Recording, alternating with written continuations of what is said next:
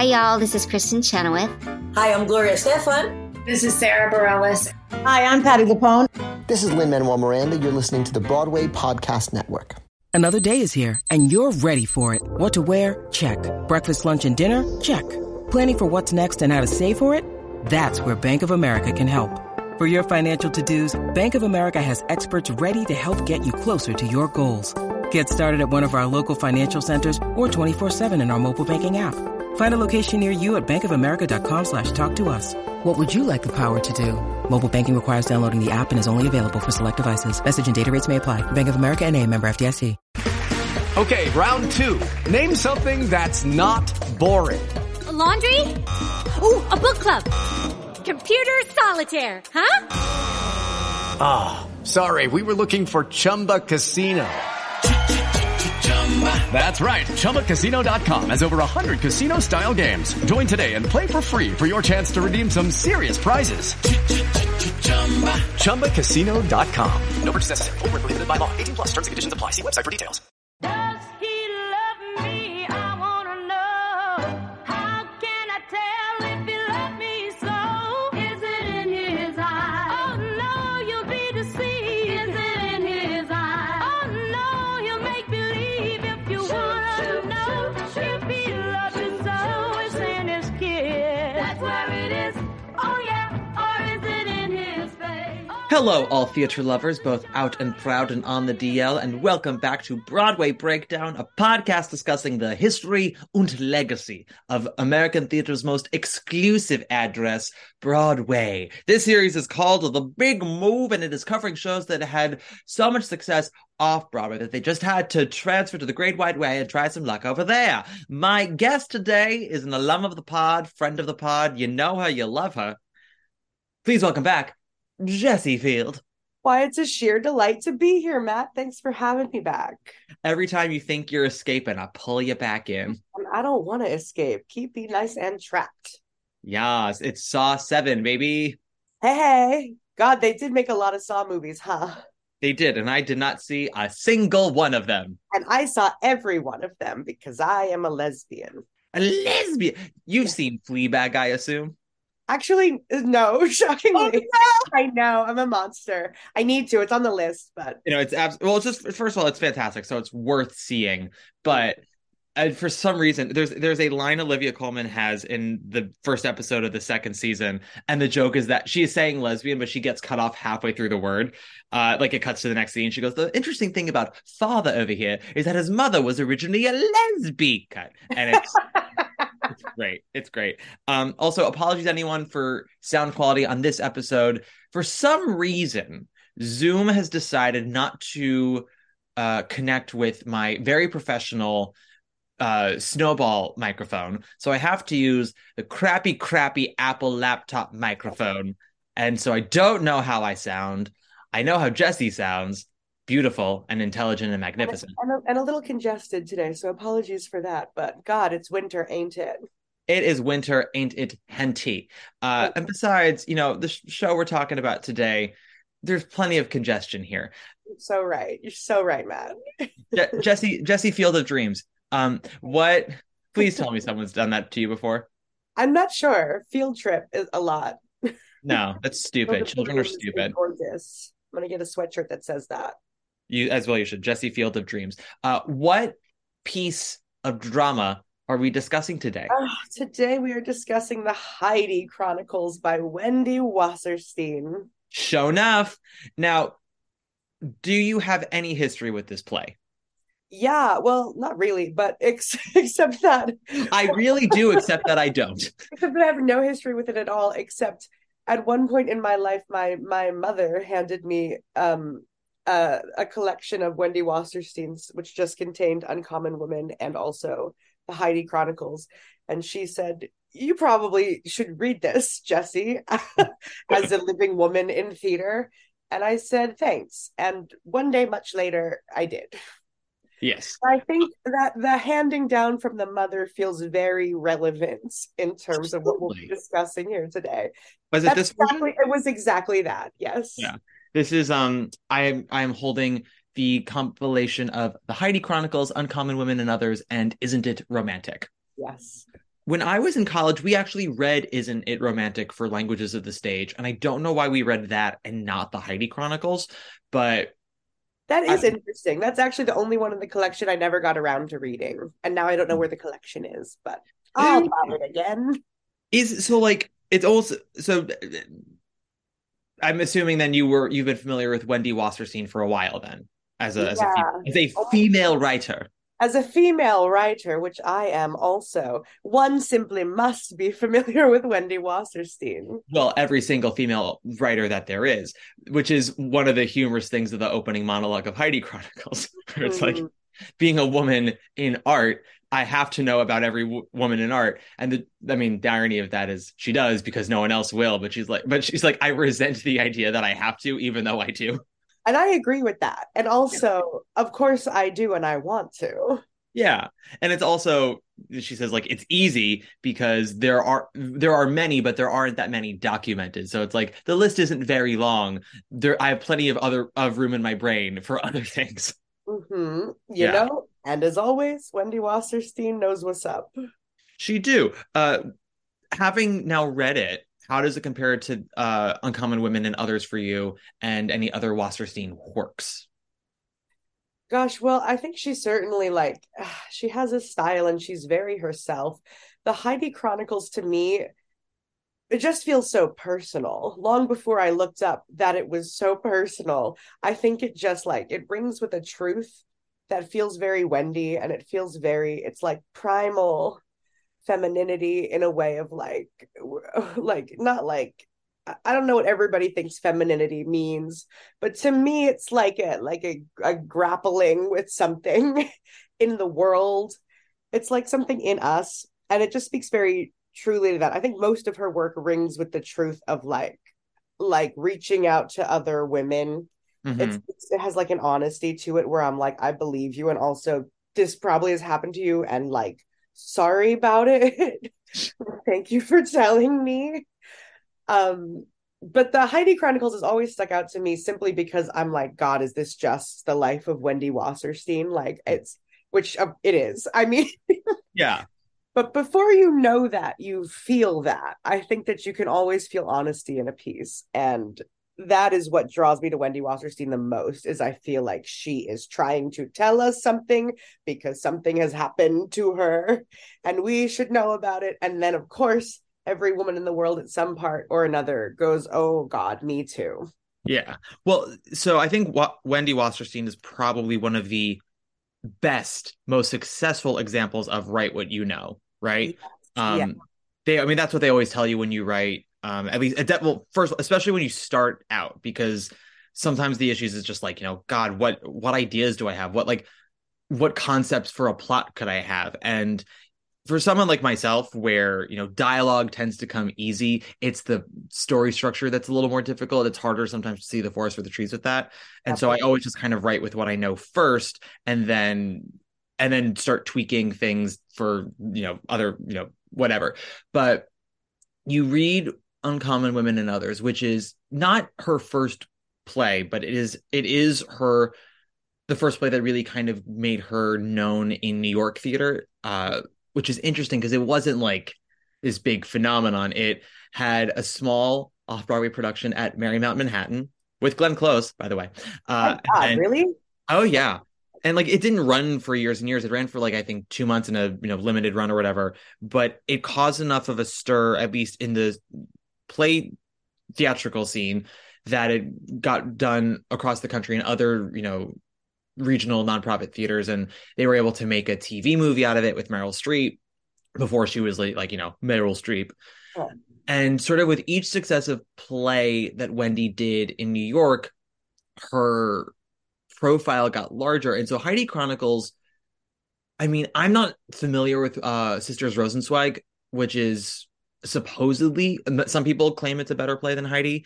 But when you sort of look at Wasserstein's career and then see when Heidi came out, it just sort of felt like a culmination of, okay, this playwright we've been watching for the last 10 years on the rise, she's good, and each play just gets better and more successful. So now here we finally have something that has crossover appeal. Where Isn't It Romantic played off Broadway for almost 2 years. It actually ran longer than Heidi Chronicles, but in, the Lucille Lortel, which is about a fifth the size of the Broadway theater Heidi Chronicles was at. So more people saw Heidi Chronicles. But yeah, it sort of was a upward trajectory for her where she kind of the thinking in the 90s was that she eventually plateaued with Heidi and Sisters Rosenzweig, which is not to say that she did poorly, but it's like, oh, she reached the top and then pretty much stayed at the top and then wavered and like hovered around there for the remainder of her career. But and also she died very young, so I don't know. Her career is an interesting one to me. Also, similar to Harvey Fierstein with Torch Song Trilogy, and I've realized now that the play that I've started writing is actually very much a blend of Heidi Chronicles and Torch Song Trilogy. Hallelujah. What make her and Harvey Fierstein such successful writers and writers that can connect to people is that while there is so much truth in it, because it is so much of their lives, it does not feel like a therapy play. No. It's very funny. It's very insightful, and it doesn't punish the audience by being like, I feel like I'm afraid now to ask you if you've seen certain TV shows at the risk that you haven't watched them now, like Friends or Happy Endings. I certainly have seen Friends. Okay.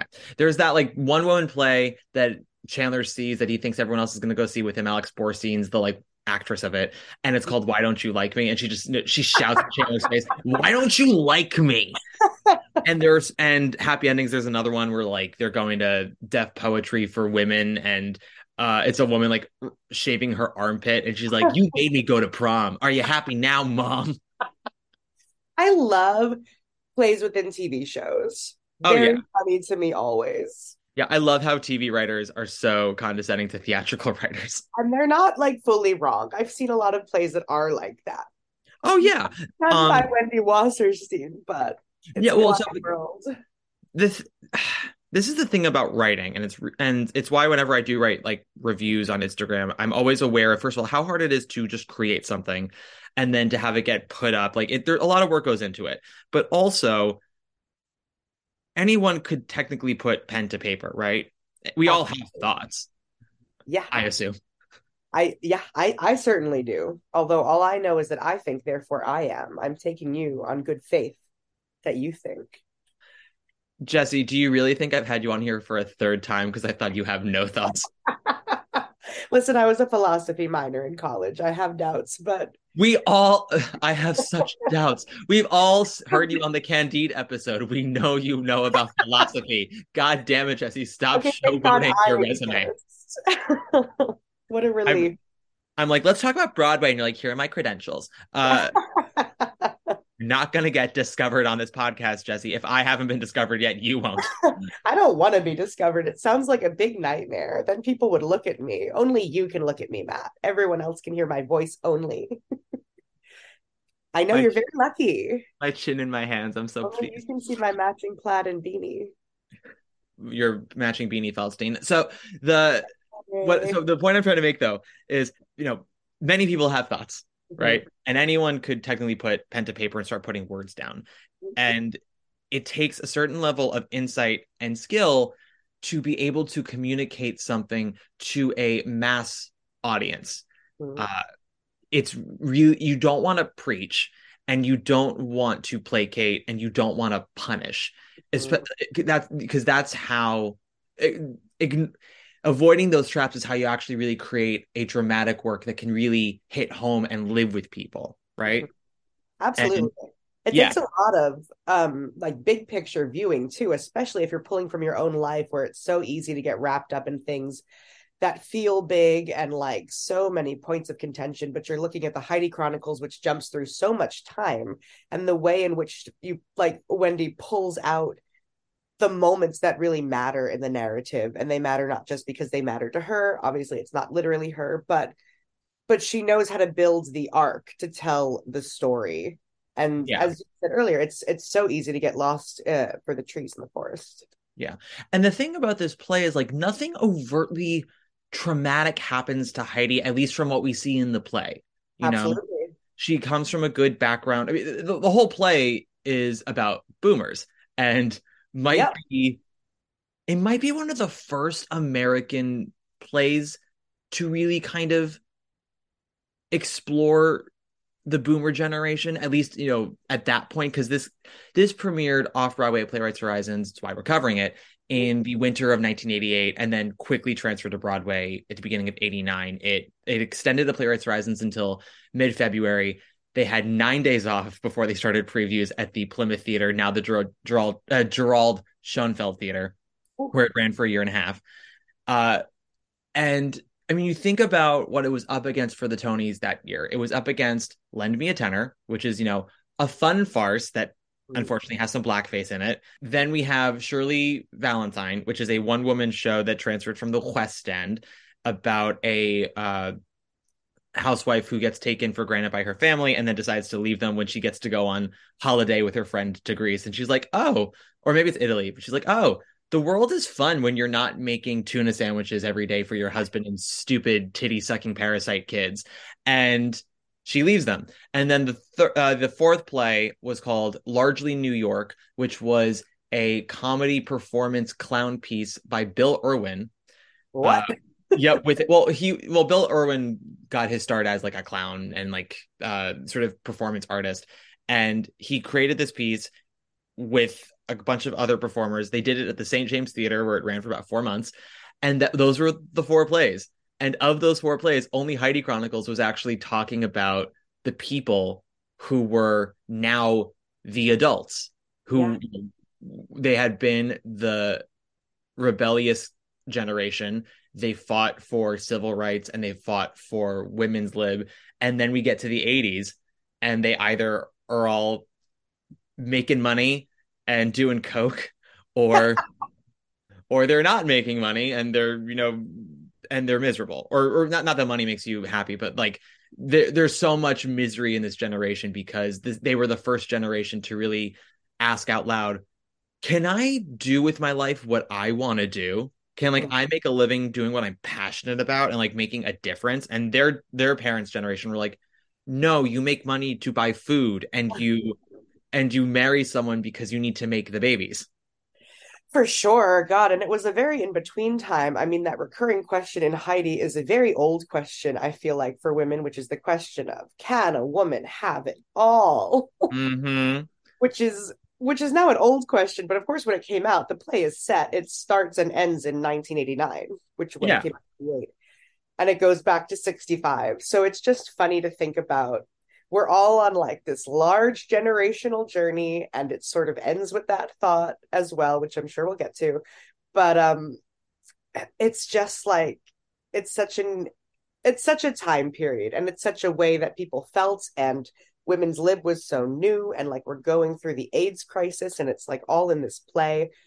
And it's such a time capsule now, whereas back then, I'm sure it was the moment. That's what everybody was feeling. I mean, the thing about the play is like it doesn't feel so revolutionary now. It just feels so human now, and like very and it still resonates, and you're like, oh yeah, this is still very relevant. It's just no longer like mind-blowingly like, oh my god, somebody said it. Yeah. It's just now like it's very true, and it feels like stepping back into that time, which I don't think about all the time. I live in the now, baby, but I love history, and it's so potent. Yeah.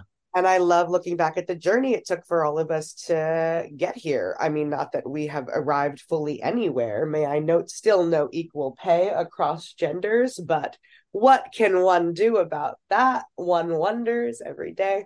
Well, after you get discovered on this podcast, we really will make change. Well, thank God. Then I'll finally do equal pay for women, which I, a playwright, it's the only reason I got into the theater, was to get equal pay.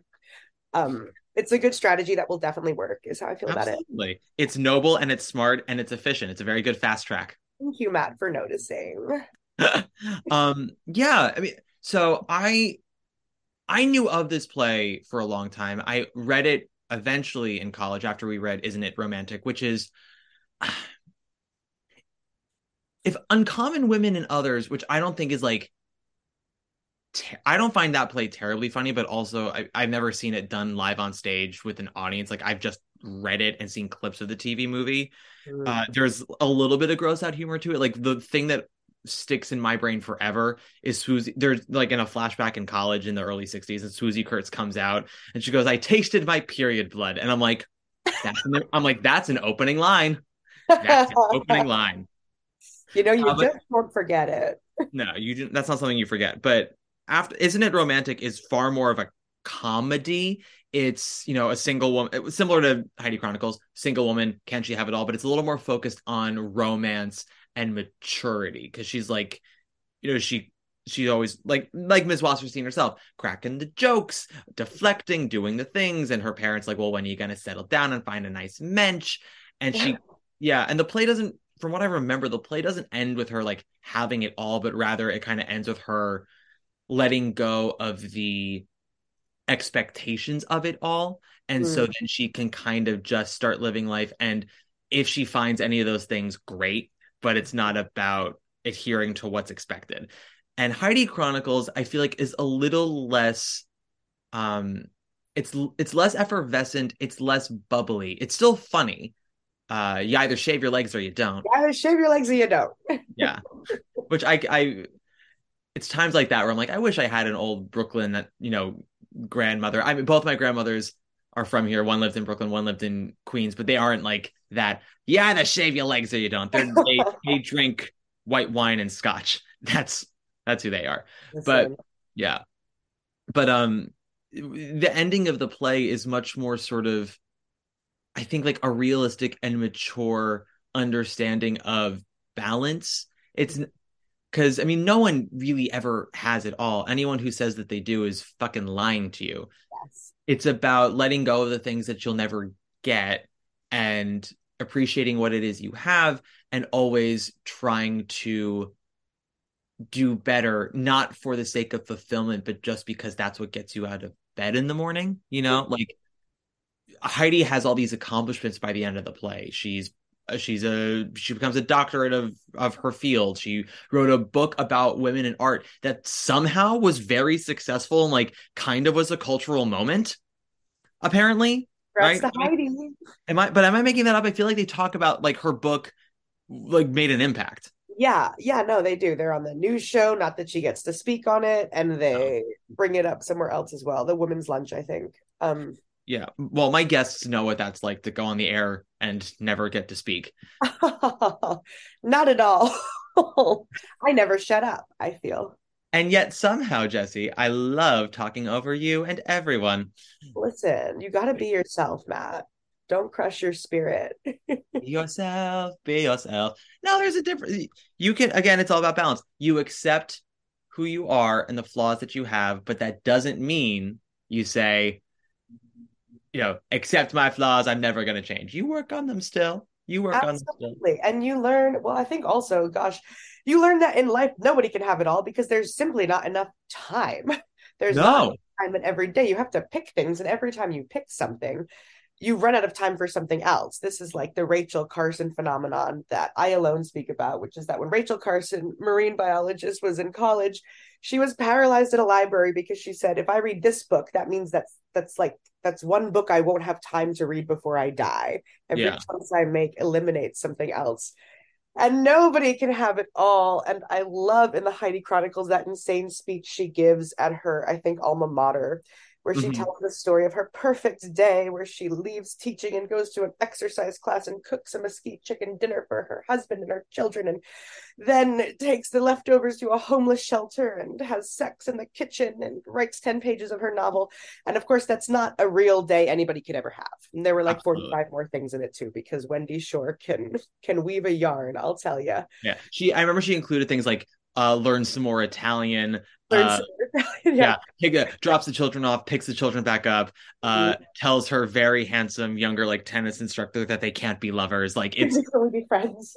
Yeah, we can only be friends. Things like that. Yeah, there's so much in life that you cannot control. There are the elements, there are other people. So when it comes to relationship, marriage, kids, like it's so hard. I've talked about this already before, and I will talk about it again. Like, it is so hard to find someone you like who likes you back, and you're both in a place where you can be together. That's it's like auditioning. It's a numbers game. Absolutely. And some of it is random. And back in the day, and even I would say now, you feel like if you don't find that, you're failing something. Yeah. But especially, I would say at the time for women who have this clock ticking to have children by a certain age, and children are also a modicum of success. And there's like a real liberation from that in the Heidi Chronicles, with the ending, which of course ends with her adopting a child on her own. Yeah.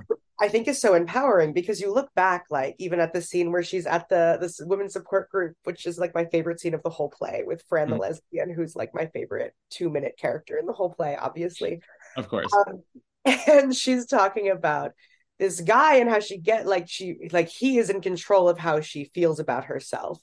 And I think many of us have been there in terms of like letting a relationship define our self-worth, whether we want to or not. It just sometimes happens. Like, and I don't blame people for feeling that way, because it's very easy to love yourself when someone is standing there loving you. But when it's you on your own, you have to maybe work a little harder or think about it a little different. And when all your friends, maybe you're all married and having children, are you measuring yourself up to their success? Do you think that's real happiness? Is that real love? But you've got to find it and define it for yourself. And there's no real measure for success, or happiness, or love. So the guy that she's referring to is Scoop. Scoop Rose-Gum. What a name. What a name. What a newsman. Yeah, it's a little on the nose that he's when we meet him, he's a journalist and his name is Scoop. Like, pretty funny. I got the scoop. But yeah, I will say, and I was reading some of the reviews of the show at the time, and the New York Times, when it was at Playwrights, pointed on something that I agreed with, was like, if there's one real major flaw in the play, like, we can pick anything apart, and I think this is a really lovely play. My one flaw is I do not get the appeal of Scoop, and I think when we first meet him, he is such a douche, like, and not in a way where it's like, oh, like, are you messy or are you a bastard? And he just comes out, I'm like, oh, you're an asshole.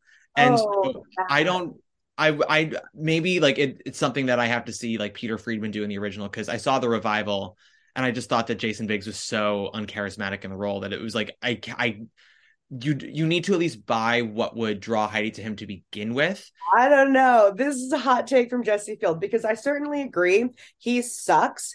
And I would never, but then I'm a full lesbian, so he can't trust me. But I think it's deeply true that a guy like that, like, we just fall for the worst people. Yeah. And from the outside, it's so easy to look at. I cannot tell you how many of my poor beloved straight friends that I have, poor lost lambs that they are, fall in love with these people, these extraordinary women with these ordinary men. No offense, not to stereotype it like that, but I do see it all the time.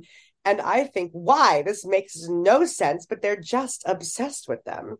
I mean, there's that thing like the game, right? The game with the negging and all that shit. Yeah, sure. Yeah. But it's like the confidence. I think there's that line, although I was just last night watching the movie version with Jamie Lee Curtis of the Heidi Chronicles. Mm-hmm. And so I know that has now messed up like what I remember to be a play line and a movie line, although they're largely the same, but not fully. Yeah. I can't imagine they're that different. It's a TV movie. They have the ability to stay pretty faithful to the play. And they mostly did, but there were a couple lines where I was like, that wasn't in the play, and I kind of dug it. And sometimes where I was like, shut up, go back to the play. It's this part where she's talking to Scoop. Actually, this is for sure in the play. She's talking to Scoop and she says, I have to find out like what mothers tell their sons that they don't tell their daughters that make them so fucking confident. Yeah. Like, where does that come from? And confidence is irresistible. I believe it. I don't like it for Heidi. It's a huge bummer for me to watch her sort of go through that. But I'll tell you, I believe that she's there thinking about Scoop and not Peter, even before she knows Peter is gay.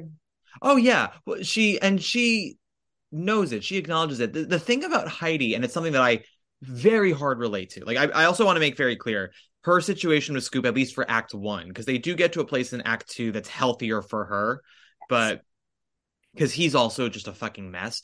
But the Act 1 relationship, I absolutely get, because honestly, I've lived it. I'm coming out. Been there, Matt. We can all admit it. We've all admit there. We've all had our scoops, but people always say like, oh, people tell you who they are when you first meet them. And it's like, that is true, but also sometimes you don't know that that's what they're telling you when you meet them, right? Yeah.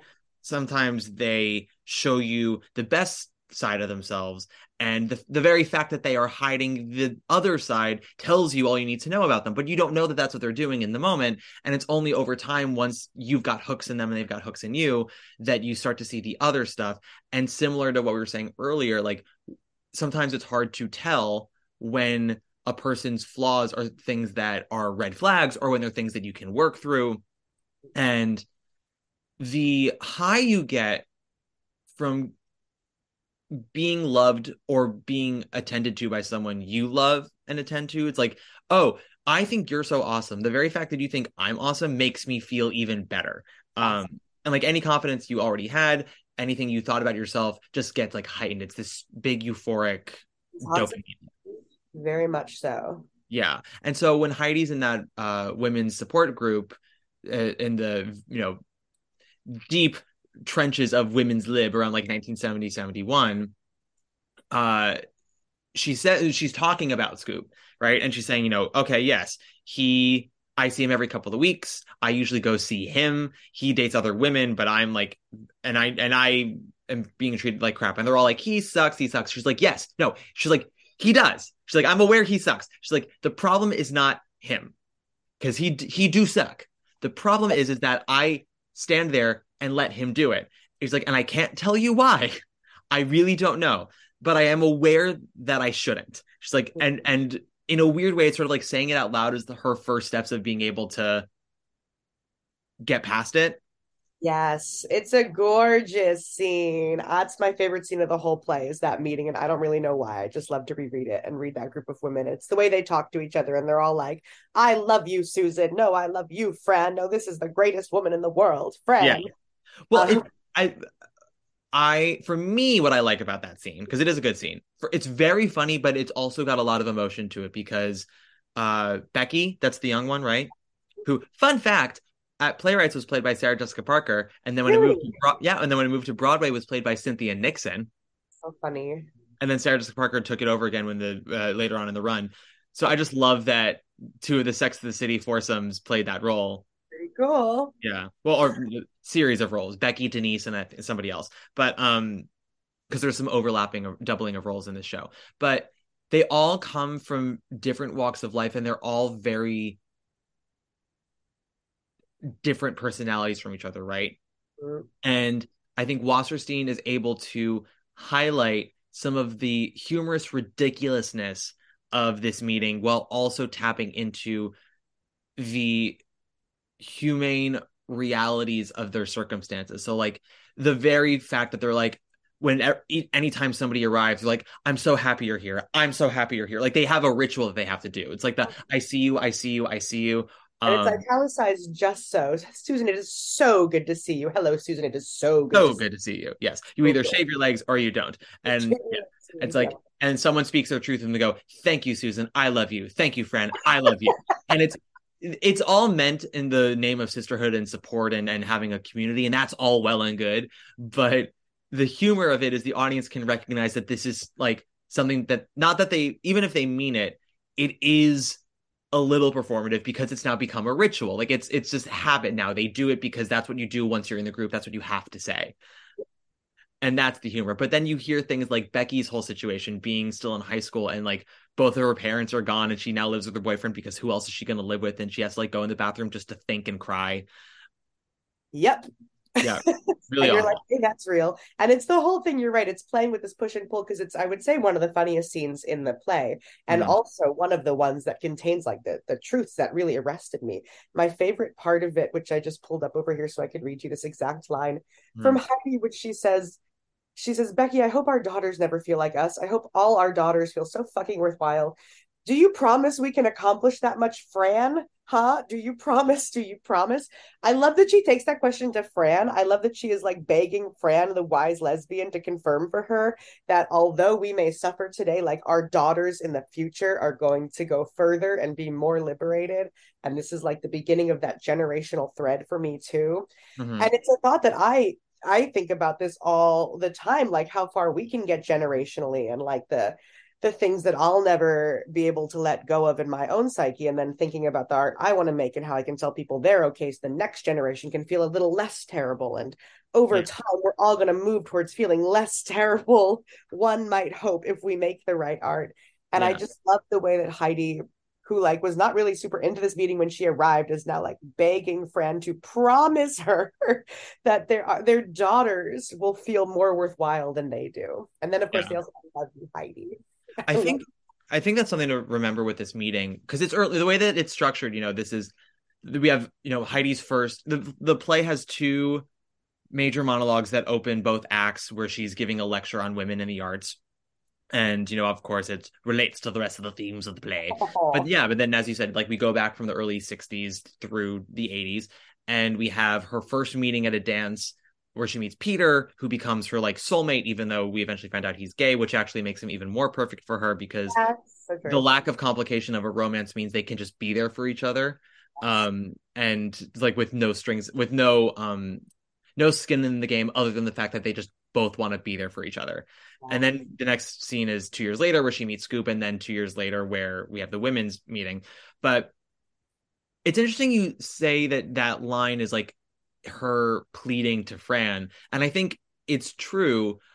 I think you can also almost read it as not like an interrogation, but like almost kind of argumentative as well to Fran, because of everyone in that group, Fran is the most like strong in her beliefs of like what women can be, what they should be, men suck, blah blah blah. And it can be a little, and her whole mantra, you either shave your legs or you don't, it's very black and white for her. Like you either are a feminist or you're not. You either stand up for yourself or you don't. And Heidi doesn't necessarily think of herself as a feminist in this moment. The key phrase she has when she arrives with her childhood friend Susan is, "I'm just visiting." But I feel like when she turns to Fran on that of like, can you promise that? It's both like a plea and also like, can you promise that, Fran? Sure. Like, you're going to hold us accountable. Can I hold you accountable? Because, the truth is that no one of us can make a perfect human, raise a perfect human, make sure that they are not just like empathetic to a beautiful degree, but able to take care of themselves and strong-willed and never get hurt or abused, and can love and support and create. And it's sort of really shitty to expect everyone to follow a gold standard when none of us ever can. We can keep trying and learn from our fuck ups and hopefully fuck up less in the future. But yeah, I think it's a combination of a plea and a confrontation to Fran with that. Can you promise that?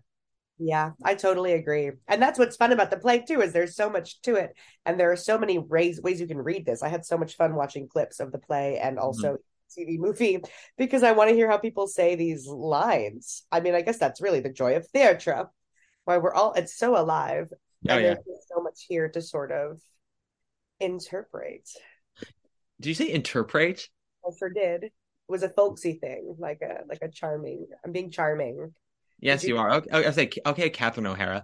You must interpret the text, David. But yeah, I mean, I in 8th grade English, our teacher, whenever we would study plays, we were not allowed to read them at home. We had to read them in class with each other, because she said plays are meant to be heard, not read. So correct. God. So correct. And Heidi Chronicles, it's often hard sometimes to get humor from a play, because a lot of it is in the cadence, it's in the rhythm, it's in the timing.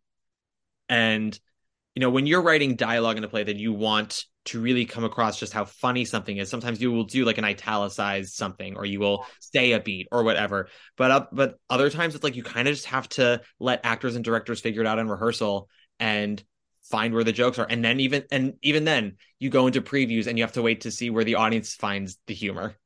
It's so tricky and it's so tenuous and it's so alive. Like I've watched so many plays where just different jokes will hit different nights, and God only knows why, what's in the air, why this, why that.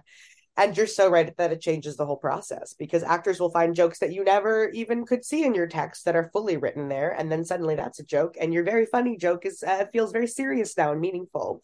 But I'll tell you, that's plays for you, and that's why it's great, a play like this, which has both anyway. Well, also there's a maturity to the comedy, to the stage comedy that happens really starting with Neil Simon, not with the beginning of Neil Simon's career, but rather like Neil Simon found the key that would allow the theatrical comedy to become much more human. I don't think he personally perfected it, but he definitely so we have Barefoot in the Park and Odd Couple, which are these plays about people, and a lot of the comedy comes from just their personalities and the things that they do. But he also was a joke machine, and he was very famous for knowing that a line would get a laugh, and if it was being rehearsed improperly, he'd be like, no, you got to say it like this, otherwise it will not get a laugh. And then starting with Plaza Suite, which I don't know how familiar you are with Plaza Suite. Only just. I did see the SJP Matthew Broderick revival, which was fine, but I enjoyed myself way more than I thought I would. Great. But the first act isn't terribly funny.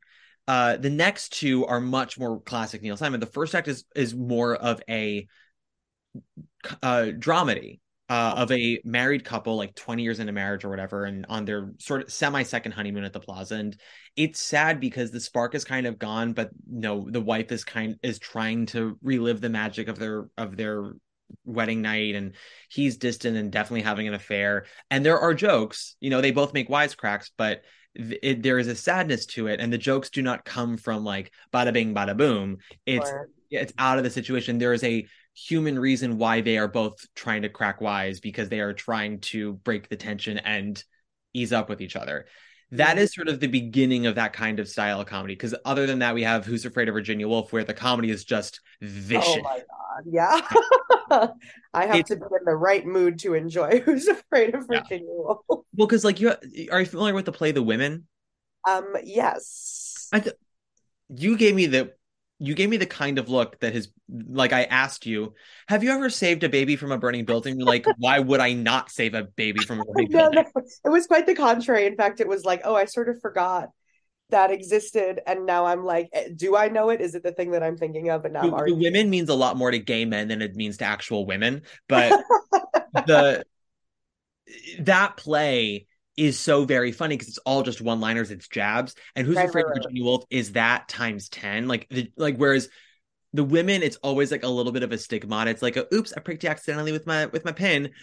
Who's Afraid of Virginia Woolf takes a dagger, slices your arm open, and goes, whoops. Yeah. And then pours scotch. Yeah, while making eye contact and pouring scotch in the wounds. But after Plaza Suite, we start getting these comedies in the 70s that are veering away from like the Boeing, like, hey baby, like everything's sexy and swinging, and their comedies are much more about people. And then in the 80s we get Biloxi Blues and Broadway Bound, and now Heidi Chronicles, where it's still very funny, but the humor comes less from like, oh my god, can you believe the wit of that one-liner, and more like it's funny because it's true, I recognize that. Yes, so true. And it's like sometimes it's just charming. I just was lucky enough to see Merrily We Roll Along at New York Theater Workshop. I saw that you saw that. Hey, very lucky duck with my own gay best friend, my own Peter Patrone, who bought me a ticket for my birthday. But one of the most charming things about it, I felt, was the playfulness between friends, and you get so much of that true, genuine playfulness in this piece. Like, speaking of Peter Patrone, one of my favorite scenes, of course, is when he comes out to her and they do this bit where she's just hitting him, like he takes her hands and he hits himself with her hands. Yeah. Says, yes, that's for me being selfish and not saying, and for all these things. And she hits him later and she says, I'm hitting you for not being hopelessly in love with me for all this time. And it's not like it's funny, but it's so like it's charming, because of course, like the scene they're learning about each other, and she is a little bit heartbroken because she always thought maybe he was like her safety guy or like her backup marriage, but also she's like, and I want to meet Stanley, and and it's like the beginning of something very true and beautiful, and it's so charming. I feel like, to watch friends do friend things, and sometimes you get that with her relationship with Susan, which of course then like sort of ends up the opposite way, where she has that really unfortunate scene with Susan at the end where she's trying to like pitch her a movie pilot or like a TV show to work on, as opposed to Peter, who ultimately she stays for. Like Yeah. that's one of my favorite scenes, also my second favorite scene after. That might be one of the most. I forgot about that scene, and reading it last night before this episode, I was like, oh, how come we don't have more of these scenes? More of these, please. We have so many work. So, okay. Oh God. And I need to not talk about this too in depth because this is such a major theme in Significant Other. Mm. The friendship between a straight woman and a gay man is really hard because, especially when they meet when they're both single, right?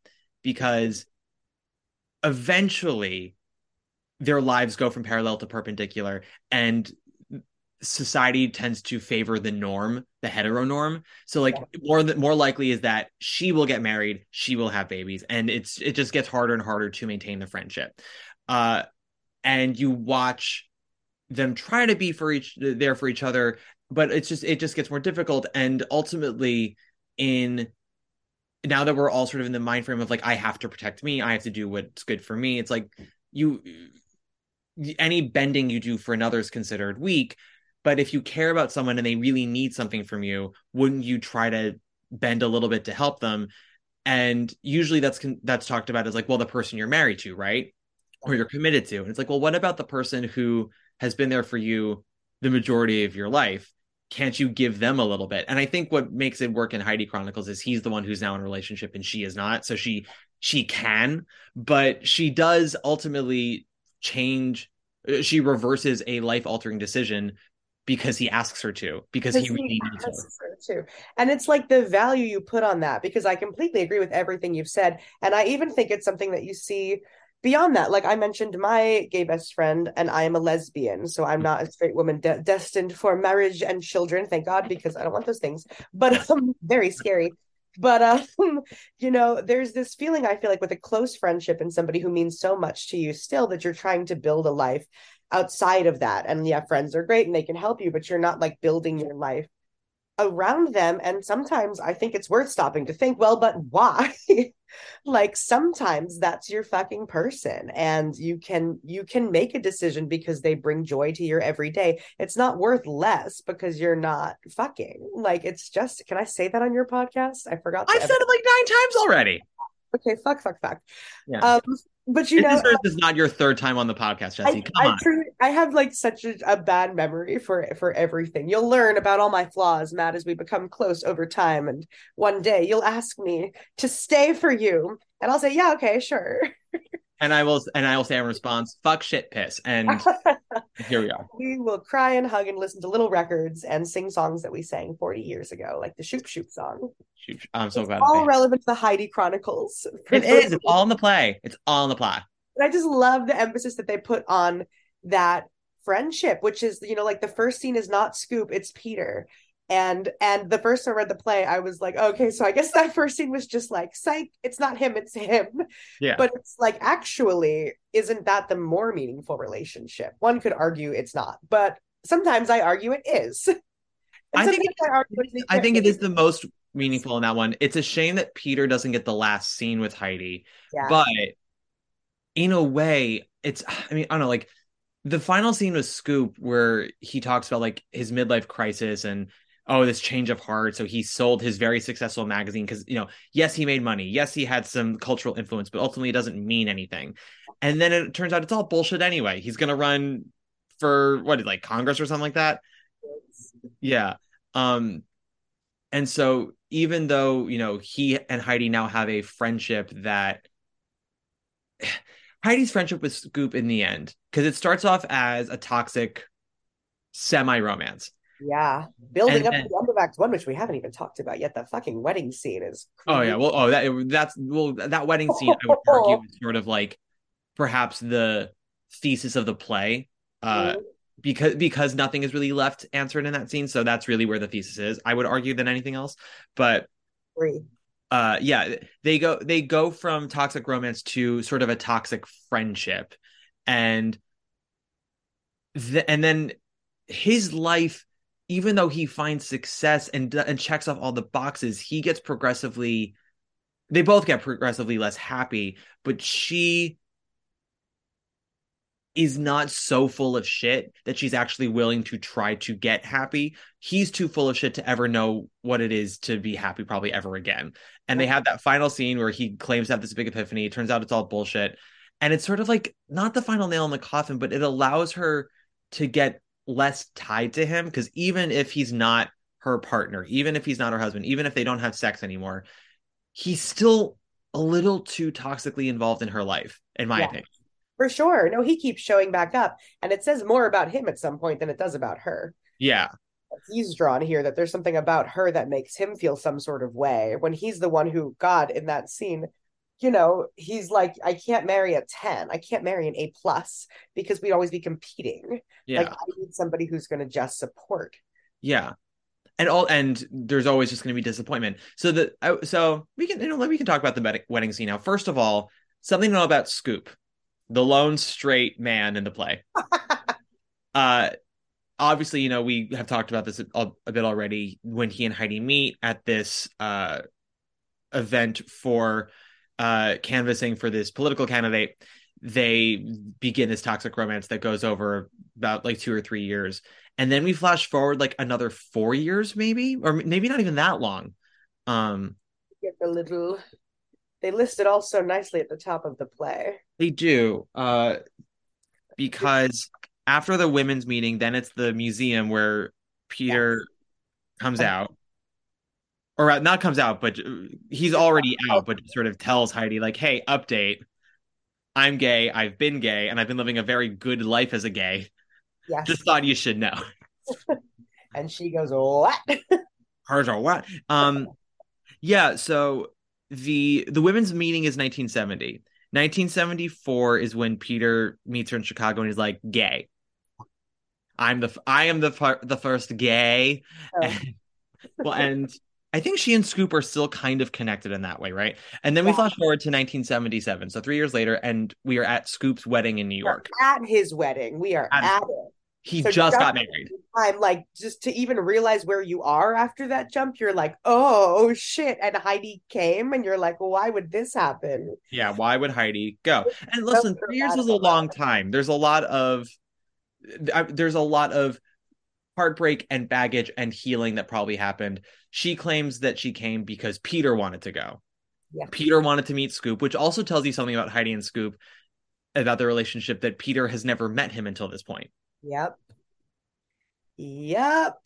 Sure does. And granted, you know, this is pre-cell phones, pre-Skype, so it's all about phone calls and letters, no emails yet, or like taking a plane, because for a while they're all living in different cities. New York, Peter's in New York, Heidi was in Chicago for a long time, but yeah, like there was no meeting. Peter wanted to go to the wedding, which I love. It's sort of like a bit of it's definitely a neg towards Scoop, where Peter's like, I had to see this for myself. Yeah, for sure. No, and everyone's there. Susan's there because she has some sort of connection. They served in the same internship or something in the. Yeah, they're all there for, you know, different. There, there's insane wedding where Scoop, like the worst man in the world, says something insane when Peter's like, "So are you in love? Because when I see two people of your age getting married, I should hope you're in love." And he says, "Am I in love? Sure, why not?" He says, like, what a monster, what a horrible. He's fine, but I believe that he's real is the thing of it. But that's an insane line to me to say at your own wedding, and it's also insane to spend so much time talking to your ex-lover. Well, and so Scoop, one of his characteristics in his speech, something that he drops in Act 2 as we get further down the road, and it gets brought up more sort of jokingly because it's like a shorthand for all of them, is he rates everything. 1 to 10, F to A. So-and-so, A+ conversation, B- looks. Or like, he doesn't really rate women on letter grades. He rates them by numbers and not by physicality, but just sort of like their potential. Yeah. And he calls Heidi a 10 woman, not because like she's a supermodel, but because she is so intelligent, she's so funny, she is going to do so much, and she's got ambition, she's going to challenge him. Yeah, and as he said, he doesn't want to come home to a 10, he wants to come home to a 6. And what I think is so great about the play is he marries a woman named Lisa, and I love that Wendy gives her a little dignity, Yes, and she doesn't make her the worst. Mhm. She is kind. Mhm. She's we don't get we don't see a lot of her intelligence, but we're led to believe she's not a total dum dum, and Notice she's an illustrator. she's an illustrator. She's a successful illustrator. Successful illustrator. And the vibe is like, and now we will put that away so she can be married to Scoop. Yeah. Well, I love that there's an about face that Peter has when he meets Lisa, because she's from the South and blah blah blah. And so immediately he's like, oh, this dum dum, especially like, oh, she agreed to marry this piece of shit. What kind of idiot are we dealing with? And when it's revealed that she illustrates these children's books essentially, and then one apparently had to do with like a hospital and human anatomy, and Peter's now a doctor, he's blown away because he thinks those books are genius. Yeah. And so now his only issue with Lisa is, why did you marry him? Yeah. No, it's kind of you're so right about that. Wendy does a great job of not making us like hate Lisa. In fact, we like Lisa, and I feel terrible for Lisa because in some ways you always want your protagonist to like get the guy, I guess. But watching Lisa be married to Scoop, you're just sort of relieved that Heidi's not in that position, even though of course she wanted it. Yeah, and she wanted it in many ways. A, because she and Scoop have this connection that can't be undone, unfortunately. Certainly love is there. Doesn't mean it's healthy, but there is love. There is love. Yeah, not healthy love, but love. And many of us do want a person beside us. It helps to have that kind of companionship. And there are so many things in life that you want to share with somebody. And I think sort of in the back of her brain might have had a fantasy that Scoop could eventually resolve enough of his issues that when they fought, it would be healthy fighting, not like hit my head against the wall kind of fighting. Absolutely. And we see glimpses into their marriage in Act 2 as you go down the road, and we just see how unhappy they both are. Scoop starts cheating. Lisa clearly knows he's cheating. He's cheating on her during her baby shower. Like they're about to have. And everyone knows. Like I ran into him with this woman. Like it's not even being kept a secret because he doesn't need to keep it a secret. He's Scoop fucking Rosenbaum. Exactly. And so Wendy makes us care about Lisa because Lisa's not a bad person. She's a relatively intelligent person. She's a kind person. She's not the most interesting, which I think is also good because it gives us a realistic understanding of why someone would marry Scoop. Like, oh, she's smart. She's not that smart. She's nice. She's not that nice. And it's like, back to that thing too of like women had to marry. Everyone is like looking to marry, and I wonder for Heidi, like if Peter wasn't gay, would she have just married him regardless of like if she really loved him or not? At some point, are you like, I want children, I want someone, I want to succeed at this thing we all have to succeed at? You know, there's a scarcity mindset out there. And if Scoop Rosenbaum is turning on the charm and telling you he wants to marry you, being his charismatic, although a creep, as Heidi admits, but a charismatic creep, and Fran iconically says, I fucking hate charisma, because it's true, it works. I believe that you could get swept off your feet and make a big mistake. But there's something about, especially for the poor straights out there, I'll tell you, Matt, I feel terrible for them every day. They just are drawn into this trap of marriage because it feels like the ultimate modicum of success. And it feels like once you achieve that, then happiness lies beyond. Although often it's the opposite. Women become very depressed after their weddings a lot of the time because that's like the thing they looked forward to since they were children. And now what do they look forward to? The sweet embrace of death? I don't know. People also will look at marriage as a payment of the investment they put into this relationship. It's like all the time I put into you has officially led to the profit of a marriage. Like it was worth it in the end, was it not? We got to the married, and now you're trapped in the married, and I hope it was worth it. Yeah, well, because so many people don't view marriage as just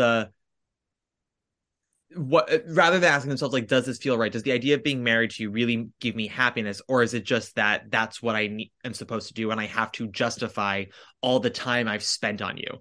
Wow. I think what's also interesting, though, we talk about, like, would she have married Peter and the Scoop charm? It's good that we see other female characters where Scoop's charm does not work. Yes. Susan hates him. Oh my God. His charm does not work on her. There's another woman at the wedding who I forget her name, but she's there, and like Scoop does not work on her either. So You're right. it's not like he's irresistible to everyone. Just, rather we see two women who it's worked on and how that goes for them. But also, it's not as if Heidi is celibate outside of Scoop. We keep hearing about these relationships she's in, and Mostly with editors. Mostly with editors. But she's dating all the time. Yeah, she's seeing men. She's putting herself out there. We could argue how much of herself she's putting into dating them. If they all seem to follow the same criteria and it keeps not working, it's like, well, are you biding your time till Scoop comes in, or are you biding your time till Peter just wants to commit to you, or are you just sort of passing through until the next guy or the next job? Or is this really one of your blind spots as an intelligent woman? You can see so much of the world, and this is the one thing about yourself you really can't understand, is like a pattern that you need to break. Because and she says so stuff when she's talking about Scoop in the women's meeting. She's like, the way I am acting, the situation I am in, if I saw a girlfriend in it, it would be so clear cut to me. I'm like, run for the fucking hills. She's like, but there's something about when you're in it, and there are things about the heart and the brain that you can't connect sometimes. Like, you stay way longer than you should. Boy, do I know it. Oh my God, we all know it. And it's so easy to know what our friends should do, and then it's so hard to know what we should do. And they, of course, are in the same position. I know exactly what all my friends should do, and none of them are doing it. And I can't blame them, because I've never once taken their romantic advice. Exactly. And I never will, because you simply have to live through some things and decide for yourself. And being on the inside of something is very different from looking at it clearly from a vantage point. Yeah. There was a time when I would talk to a friend of mine about a person I was around, and I would sort of repeat some of our conversation to them. And the conversations, when we had them, I was like, oh my God, like, this is really lovely. We're connecting this gorgeous way. And I would repeat it to my friend, and they'd be like, this is a mess. And I'm like, I was like, and my response would always be, okay, I'm clearly not capturing to you what this conversation was if you keep on thinking it's a mess. And they're like, no, you're not hearing this with, without this person's face attached. You need to hear what the words are away from that. And it took a long time, but eventually it's like, oh yeah, no, that wasn't great. That was nice, but that part wasn't great. Yeah, no, absolutely. Well put. And I would almost share a personal story myself, but actually I won't, because I shared a little bit of my personal life in the Torch Song Trilogy episode, which is honestly what I'm referring to right now. Don't you worry, y'all. You'll learn more details of that when my own play is finished. Yes, exactly. You'll have to buy a ticket to my personal life. I'm so sorry, but it's very interesting. And the working title is No One Tells You When You've Been Handed a Stick of Dynamite Till It Blows Up in Your Face. A little long, Matt, but very good. The working title. And brought to you by my therapist from BetterHelp. This podcast is brought to you by BetterHelp. Actually, that reminds me, we should take a quick break. Really, I beg to differ with you. How do you mean? You're the top. Yeah. You're an arrow collar. You're the top. You're a Coolidge dollar.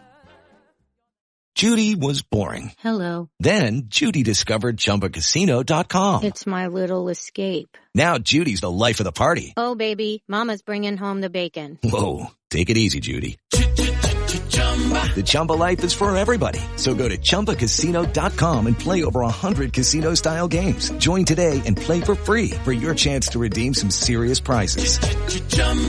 ChumbaCasino.com. No purchase necessary. Void where prohibited by law. 18 plus terms and conditions apply. See website for details. Step into the world of power, loyalty, and luck. I'm gonna make him an offer he can't refuse. With family, cannolis, and spins mean everything. Now, you wanna get mixed up in the family business. Introducing The Godfather at ChumbaCasino.com. Test your luck in the shadowy world of The Godfather slot. Someday, I will call upon you to do a service for me. Play The Godfather now at ChumbaCasino.com. Welcome to the family. No purchase necessary. VGW Group. Void where prohibited by law. 18 plus. Terms and conditions apply. We're back.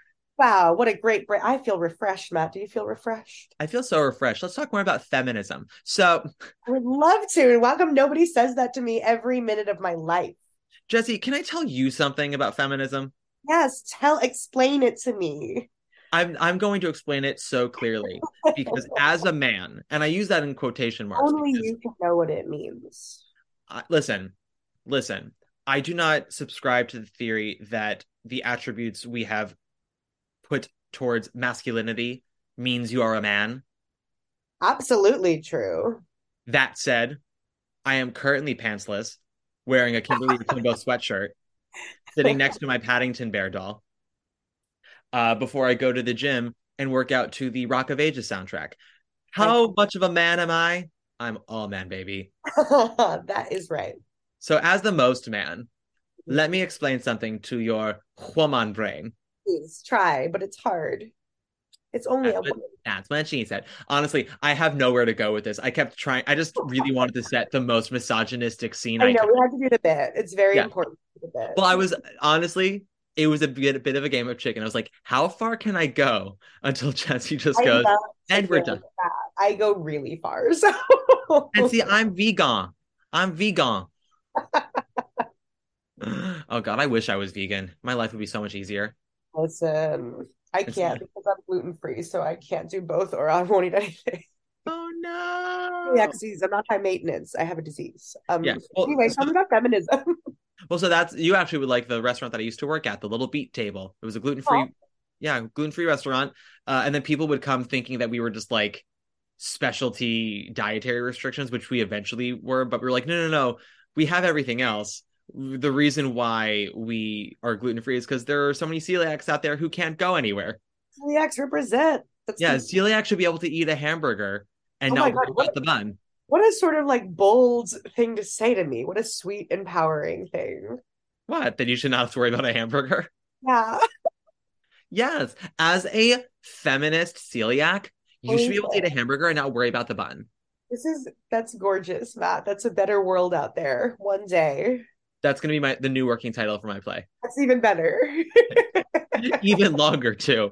And far more specific about something that my play is not about. In for a penny, in for a pound, I say. Penny for a pounding. Feminism. What was it? The Susan character, by the way. Yes. Susan, I think. So again, like Wasserstein in this play, she shows us all these different ways in which women succeed. We see women get jobs and get to the top of their field. We see women who get to have successful careers and have families, women who just do the family route, women who are relatively confident and competent, but maybe lose a bit of themselves, women who are lost their happiness. The scene with Susan at the lunch table with Heidi in Act 2 is funny just in terms of how much it eviscerates the LA person. Yes. But it is devastating when you see the friend that Heidi has lost. Yeah. And the friend is unaware that she is so far gone. Completely unaware. In fact, probably from Susan's perspective, she thinks she's being so nice to even like think of Heidi and sort of bring a piece of her success to her old friend. But Heidi just wants to talk to her. Yeah. Heidi's like, I wanted to catch up.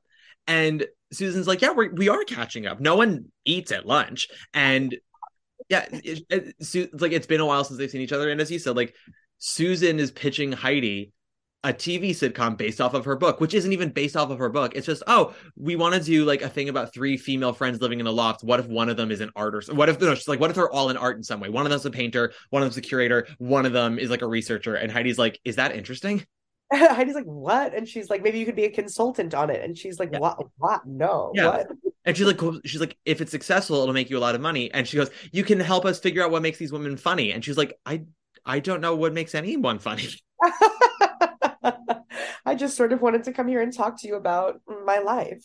Yeah. And then Susan brings her associate who we knew back in the day, who's now... It's like Lisa's sister or something. Yeah, something like that. Like these 2 women who were in Heidi's life as friends, and now they're coming at her as businesswomen, and their success is not something that they should apologize for. But like any person in this world, you have to know when to turn it off and just be with the people who've been with you since, the way back.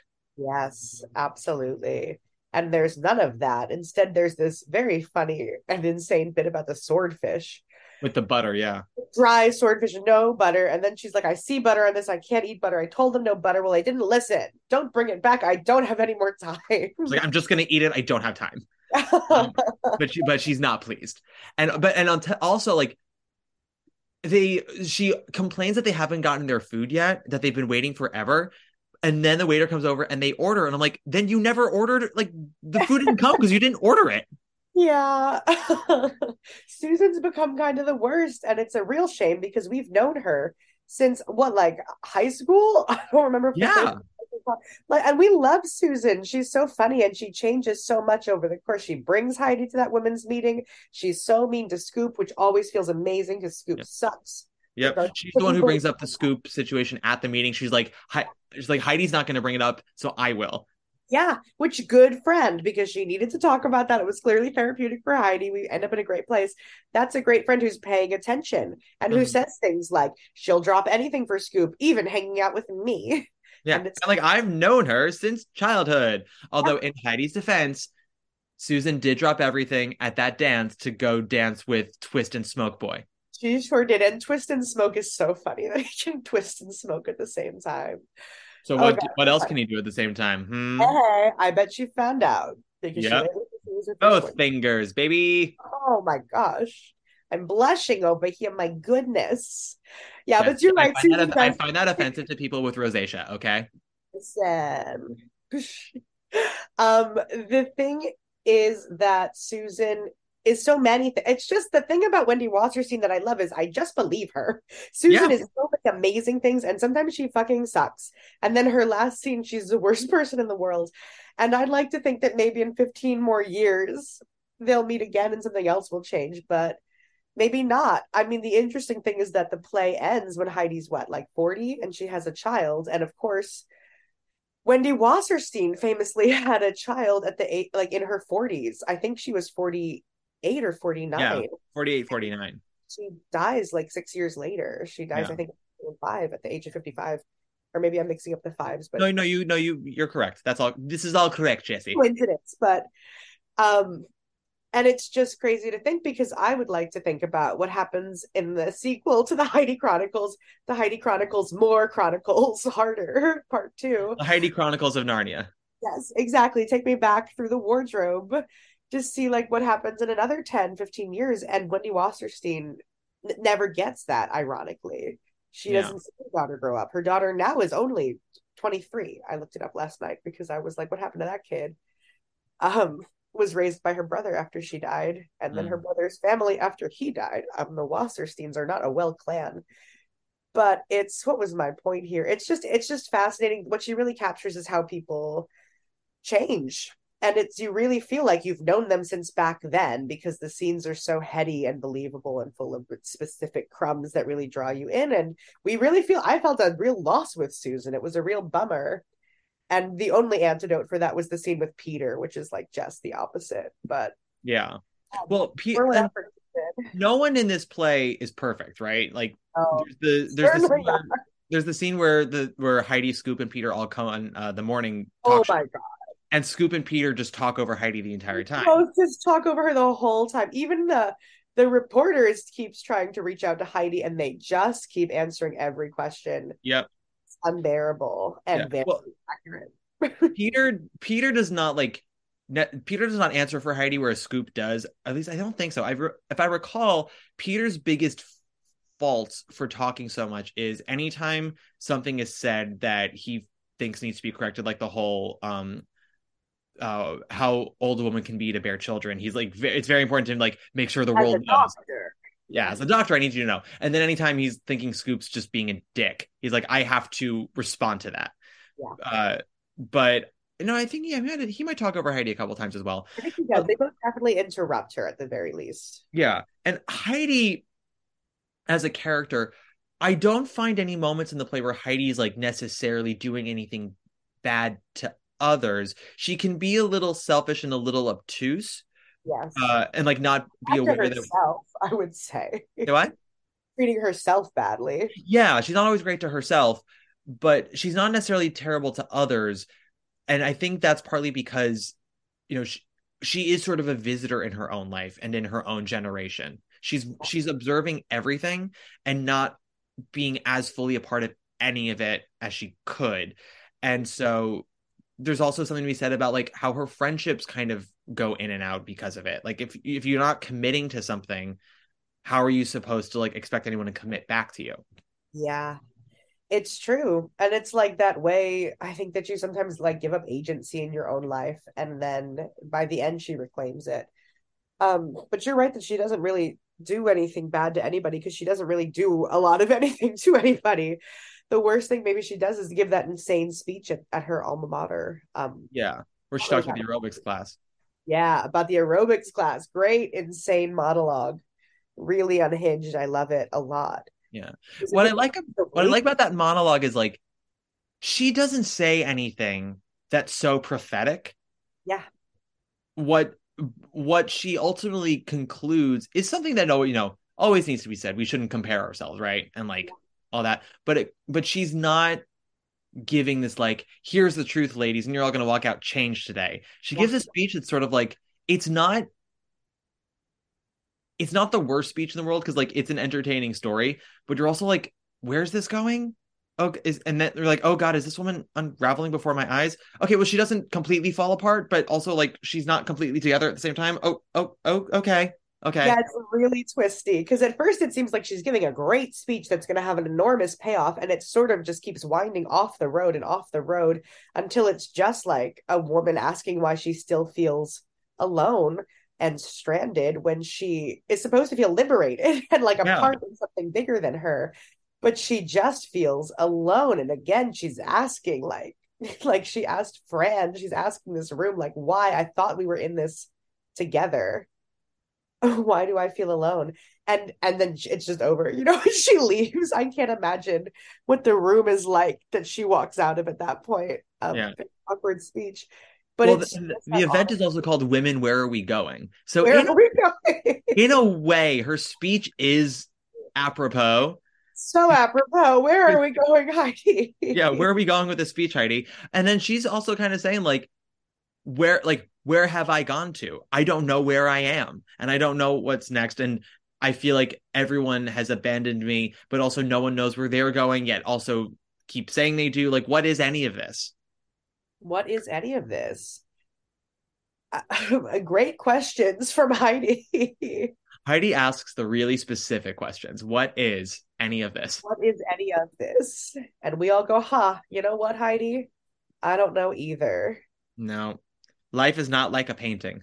No, it sure isn't. It sure isn't. It's just great. And it's such a funny speech. And then it's just like the details of it all that Wendy Wasserstein is so funny. The way that the aerobics instructor is called Jeanette. Like, that's funny.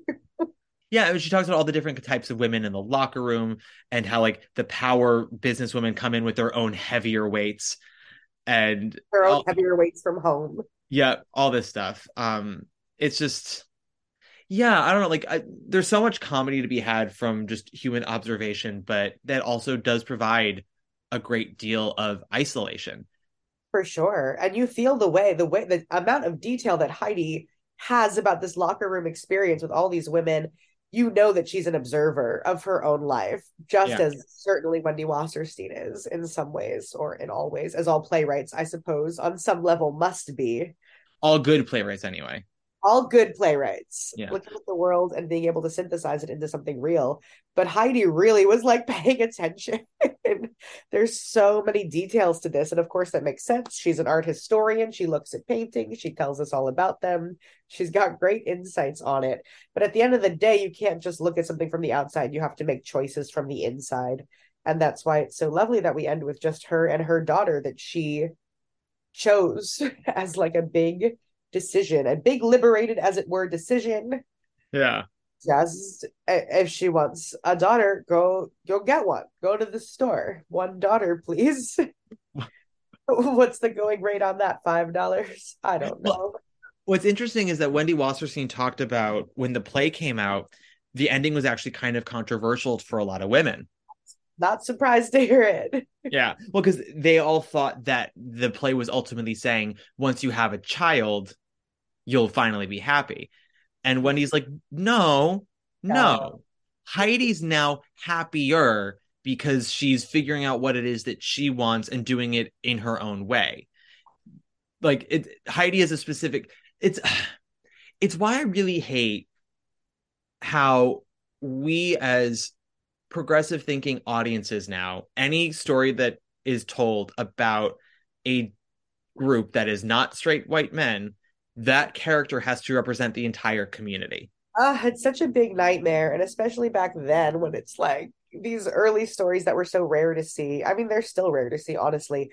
You do bear the burden of needing to be like the perfect, the ideal minority, and everything you say ripples out as the only choice for everyone, when certainly what this play is talking about is just picking the thing that is going to actually make you happy. And it doesn't really matter what that thing is. And if she picked job, I think a different group of women would feel equally disappointed in that. But she can't pick everything. Yeah. And picks the thing that's true. And certainly the thing that's true for, I think, Wendy Wasserstein, who had a child in her 40s, never revealed who the father was or what happened. But she really predicted her own future. Wendy had her child through childbirth. She didn't adopt, whereas Heidi adopted. But yeah, it doesn't matter what road Heidi would choose at the end of the play. Someone would have an issue with it. The only sort of saving grace when it comes to these reactions is like, usually it takes about 2 years after the thing comes out, and then the community is like, okay, we can recognize how it's good, because people will now look at it as part of the whole tapestry of works. So like, for example, when like Call Me by Your Name came out, people who loved it, and then people who were like, this doesn't represent my story. And then after like 3 years, we're like, oh, well, when you put it alongside the 50 other stories that have come out in the last 15 years, it's just a really well done one in the tapestry. I'm like, yeah, can we not think of that the moment it comes out? And then truly, everybody get with it. But that is exactly why we need such a broad tapestry of diverse storytelling that covers so many stories, so that we have art that resonates with everybody. Yeah. And it was so rare. I mean, God, if there's a point beaten over our head in this play, it's like there are not that many women artists, and so we must talk about them. And that's certainly true for playwrights. I mean, I was told to read Wendy Wasserstein because she is a woman playwright and I am a woman playwright. And there is like resentment to that. Like, what do we share? And then of course it's like everything, actually. But yeah, well, you're not required to like her. You're not required to even think she's very good. But it's all I what? But I do both. I like her. But you do both. And we're very glad for it. Well, because I agree. I think she is a very good playwright. Do I think everything she wrote was great? No, but I also don't think everything Tennessee Williams wrote was great. Anyone who tells you that Camino Real or whatever it's called is good is fucking lying to you. That play is a mess. But there's sort of like a kinship and a support you want to have. It's like, well, as a queer person and creative, like I do want to support all the queer works that come out. That doesn't mean I'm required to like them. I can give honest feedback and constructive criticism on it in hopes that someone who's wanting to make queer works in the future can make something even better. I am definitely of the mind frame that the most universal stories are the most specific ones, the ones that do not preach and rather just give you insight into something. Like it's like a snapshot into someone's world, and that is what Heidi Chronicles is. It's not there are conversations where people talk about the overall idea of feminism and what does it mean to be woman, but again, Wendy Wasserstein is so good at comedy that it goes down easy, and she gives you scenes in which those conversations make sense. It's not God damn, did you see the new 1776? I sure did, Matt. Do you recall in Act Dos, right as they're about to sign La Constitution, and Adams is all like, it's not perfect. Oh no, what can we do? And Franklin looks at Adams and goes, how, what can we do? We're nothing, we're just men. And everyone starts slowly looking out to the audience. We are all just men, and hopefully history will remember that when they think of us. And then they go back. Or like there's another, that was like the worst moment of my life is when they looked at us. Fucking hated it. There's another moment where like Abigail Adams does something that I know for sure is something that they added to the script, where she like walks on stage, she's like, I know it comes from a letter Abigail Adams actually wrote to John Adams about do not forget the women, but they definitely tweak it a bit where she's like, and everyone knows how amazing women are, and we should not be forgotten or ignored, because one day we will inherit everything. And she like does it on a bevel, and like looks out to the mezzanine, and she's like, I'm not preaching, but however, I am extending my arm as I say all of this. And I'm like, can you not piss on my leg and tell me it's raining? I know. Well, that's the thing about the whole thing. I'll try not to get too derailed by this, although I'd love to. But it's like, think of where you're at, Jesse. You're on Broadway Breakdown. Get derailed. Do the tangent. Do the tangent. Do the tangent. Let me simply say, when you're trying to force meaning upon a text that was never meant to say any of the things you're trying to say, I guess I get that when any line seems vaguely related to the thing that you're trying to shove in here, you want to point at it really hard.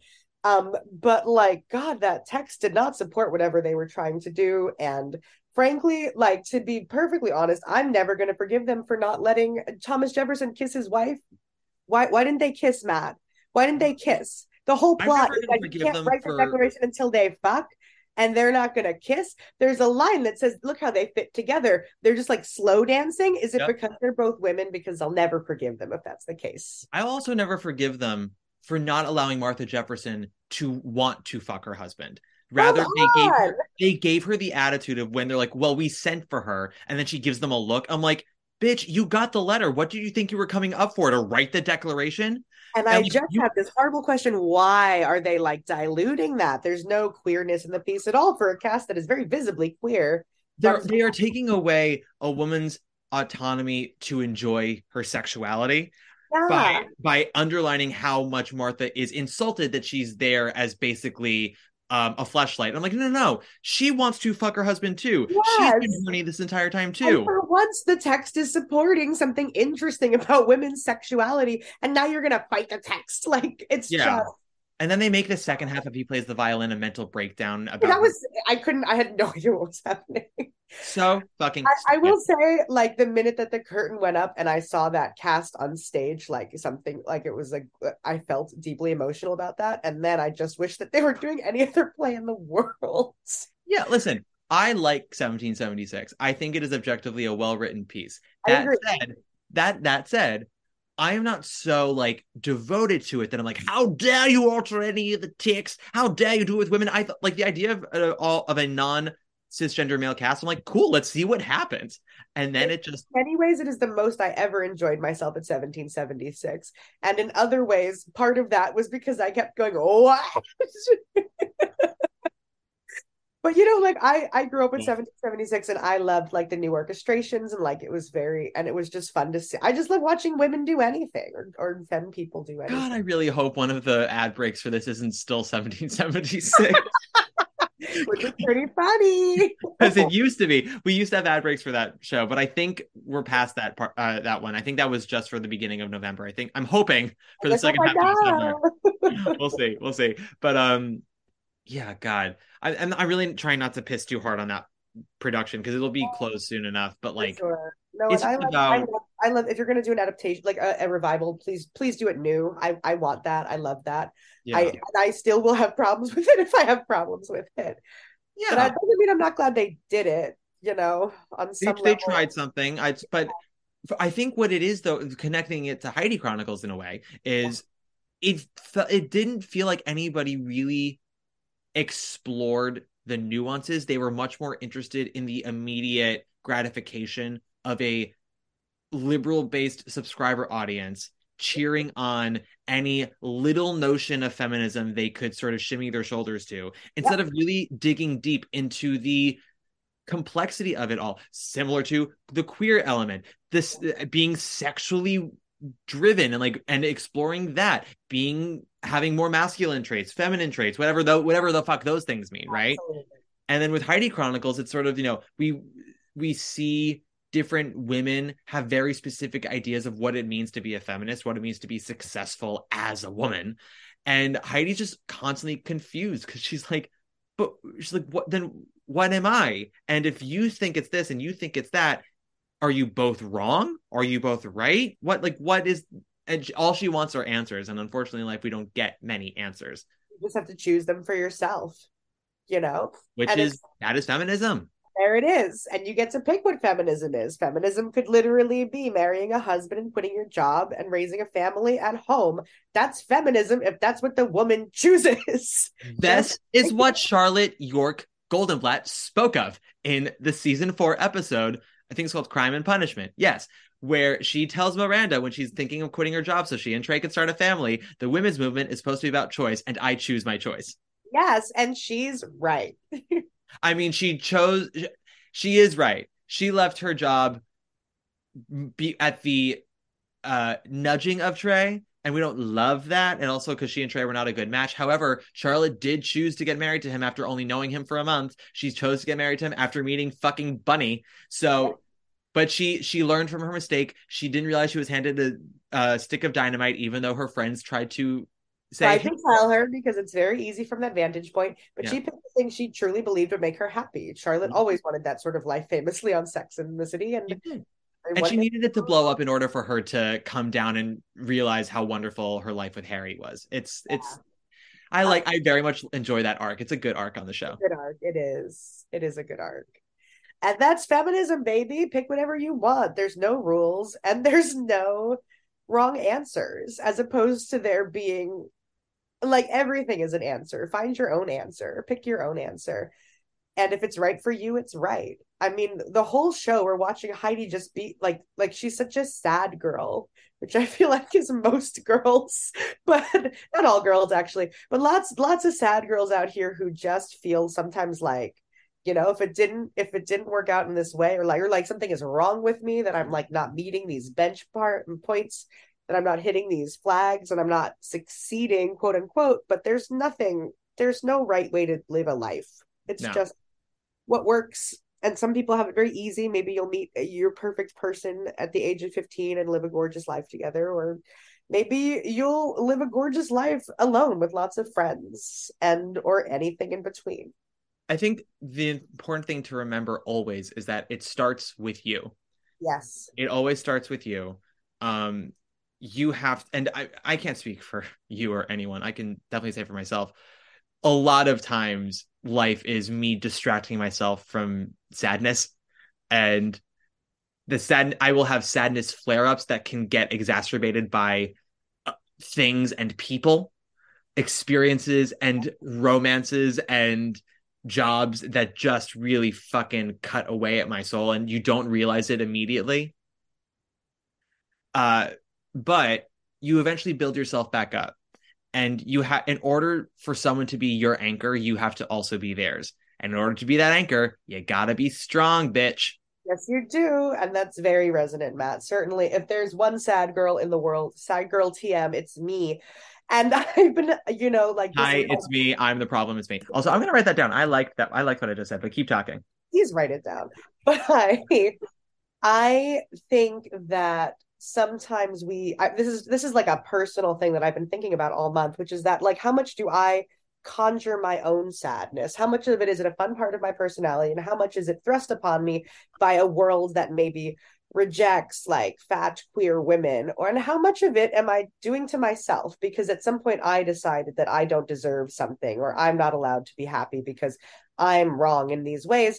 And I think I actually believe that we can put a measure of that down and just put it down and walk away from that and think, well, I'm certainly allowed to be happy, and maybe I just will be, and maybe I'll just move towards the things that make me happy, and maybe nothing was ever wrong, and I haven't failed at anything, and just we're all different, and everything is great, is sort of the month I'm having. I love that. I'm sort of in the mind frame of failure is unavoidable, and you don't realize you're failing at something until you're pretty knee deep in it. Yeah. The important thing is to be able to walk away eventually and take some lessons from it. Yeah. Because you're going to succeed again. Just because you failed today doesn't mean you're going to fail forever. And everything passes, and you can change, and people can change, and you don't know what the future holds. I could not have told you the last 5 months of my life recently were going to be the most those 5 months. So I look forward to what the next 5 months are because they can only be wild at this. I could not agree more. And same, Matt. I could not have predicted anything that's happened in my life. Not at all. And sometimes the surprises are horrible and sometimes they're so wonderful. And it's just like just be in your life, I would say. Choose things, try things. How can you take what you've been given and make it work for you? How do you, to quote Kimberly Akimbo, great, please. When life gives you lemons, you got to go out and steal some apples because who the fuck wants lemons? Get your goddamn apples, everybody. And that's feminism. And I think that's going to be our tagline for this episode. And that is feminism. We solved it. We cracked feminism for you. It's apples. I think the important thing to remember, though, is that, Jesse, you couldn't crack it until you talked to me. Yeah, a man, famously. I agree. I was just actually going to say that thank God you were here because I didn't even know what feminism meant before today. And I can't read either. So it was very hard to become familiar with the Heidi Chronicles. I had to have it read to me by my landlord, by my male landlord. My male landlord. Sorry, my landlord is a woman. Sorry, what's a female bike? Do you mean what's a girl bike? Do you mean like a female doctor? Get educated, Hitler. Ba-da-ba. It's one of my favorite 30 Rock jokes when Liz is on the mommy message boards and she's like, we're looking for a girl bike. She's 12. And they're like, what's a girl bike? Is that like a female doctor, you Hitler? Yeah, well, what is a girl bike? I feel like they were made so women could bike in skirts. And I'm like, surely we must be over that by now, but whatever. I don't know. Well, I'm also listening to the Office Ladies podcast with Jenna Fisher and Angela Kinsey, and they talk sometimes about certain things on the show. They're like, oh boy, but they did research and they found out that they never really clocked that women's pantsuits don't have pockets on them. Okay, and they always want to know what that. And then they were like, well, let's figure out why that is, and it's there are misogynistic. It's oppression, the lack of pockets. That's the worst oppression in our society. It's not the worst oppression, but it's a big problem and I hate it. And I famously love pockets and indeed have written several musical sequences about that. About having pockets? About how women should have pockets, yes. I mean, there's famously a song called Pocket Full of Sunshine. Very related, clearly about women and pockets and how we should have them. They're insane. Go look at women's pants. Go look at the pockets they give us. Sometimes they're not even pockets. Sometimes they sew a line into the pants so it looks like there's a pocket, but there's no pocket at all. And I think they're just trying to sell us handbags, but I want pockets to hold rocks that I find, as all women do. Hold rocks. All women just want pockets so they can hold rocks and frogs that they find on their nature walks. And I think that. Or, your wallet, God forbid. Your fucking. And all I want is a Birkin, Jesse. Take my pockets. Give me your Birkin. Done and's done. Done. I do. I buy men's coats now because they're full of pockets. Do you know how many pockets you get? And did you know clothes have no gender actually? So I can just buy pockets. Exactly. What's a woman's pantsuit? Is that like a male? Male. A mailman. I'll tell you, they sure don't have pockets, and everything should. And the moral of the Heidi Chronicles is please give women pockets. Thank you. Yeah. If women had pockets, Heidi would have cue cards for her speech at the Where Are Women Going seminar. Might have gone a lot better. That speech might have gone a lot better. I do love her. She's like, true to form, I did not write a speech, and that's where you're like, oh fuck. And then I'll tell you the only thing that Wendy Wasserstein ever says to me that I don't believe is when Heidi says, I didn't prepare anything, and then she tells that story, and I'm like, yes, you did. You came up with that on the fly. You said it so gorgeously, but it does descend into madness. I guess I could consider it as like Heidi's very, very smart, which she certainly is. But I'll tell you, it's a hell of a speech. Yeah, that is the double-edged sword of being intelligent and articulate, is that people don't always realize what a mess you are because you can express yourself so clearly. Yes. And it's like, just because I can say the right words doesn't mean what I'm feeling is any less fucked up. Yep. It might be even more fucked up. And that's why they write the most interesting plays. Mm-hmm. That's also being a dramatic writer, similar to like any kind of artistic work, like acting, for example. I've mentioned this before. There's a little bit of having to be a sociopath. Yeah. You are capturing the human experience and then trying to package it in a way that can be palatable to the masses. Yeah. And, actors have to tap into their mental well and their emotional well to recreate 8 times a week certain emotions and whatnot. And that requires some sociopathy. I don't know. But that's probably not the right word or pronunciation, but who the fuck cares? But you know what I mean. Yeah, you know what I mean. But there's also, there's a manipulation to that is hard to sometimes draw a fine line of health and not toxicity and not have it bleed into your life. I don't know, maybe I'm projecting, but that is, but you know what I mean? Like there's, you can be so smart and so creative, and you can see the bigger picture. And again, as a writer, you take what you know and you pick pieces from your life and because you inherently understand like what might work in a dramatic story and put it in there. And someone who doesn't know you, who hasn't experienced any of it, can watch it and feel something, but then like someone from your life can clock certain things from it and go, I'm sorry, so were you actually upset that day when we spoke, or were you just sitting there pretending to be upset and mentally clocking everything I said so you could put it in your play?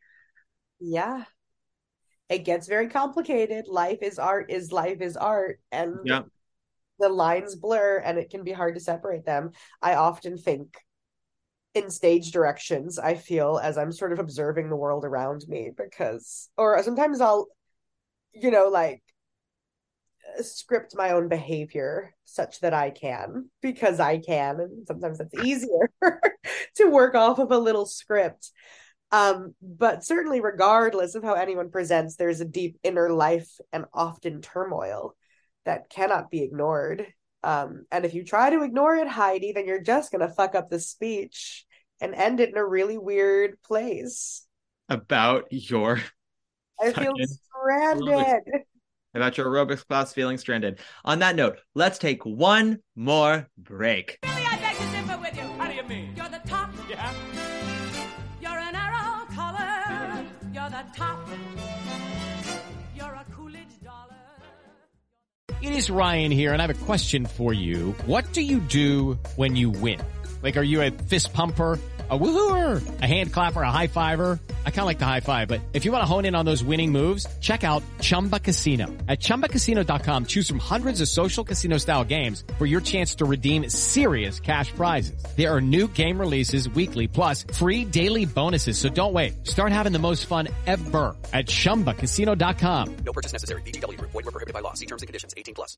Judy was boring. Hello. Then Judy discovered ChumbaCasino.com. It's my little escape. Now Judy's the life of the party. Oh, baby, mama's bringing home the bacon. Whoa, take it easy, Judy. The Chumba life is for everybody. So go to ChumbaCasino.com and play over 100 casino-style games. Join today and play for free for your chance to redeem some serious prizes.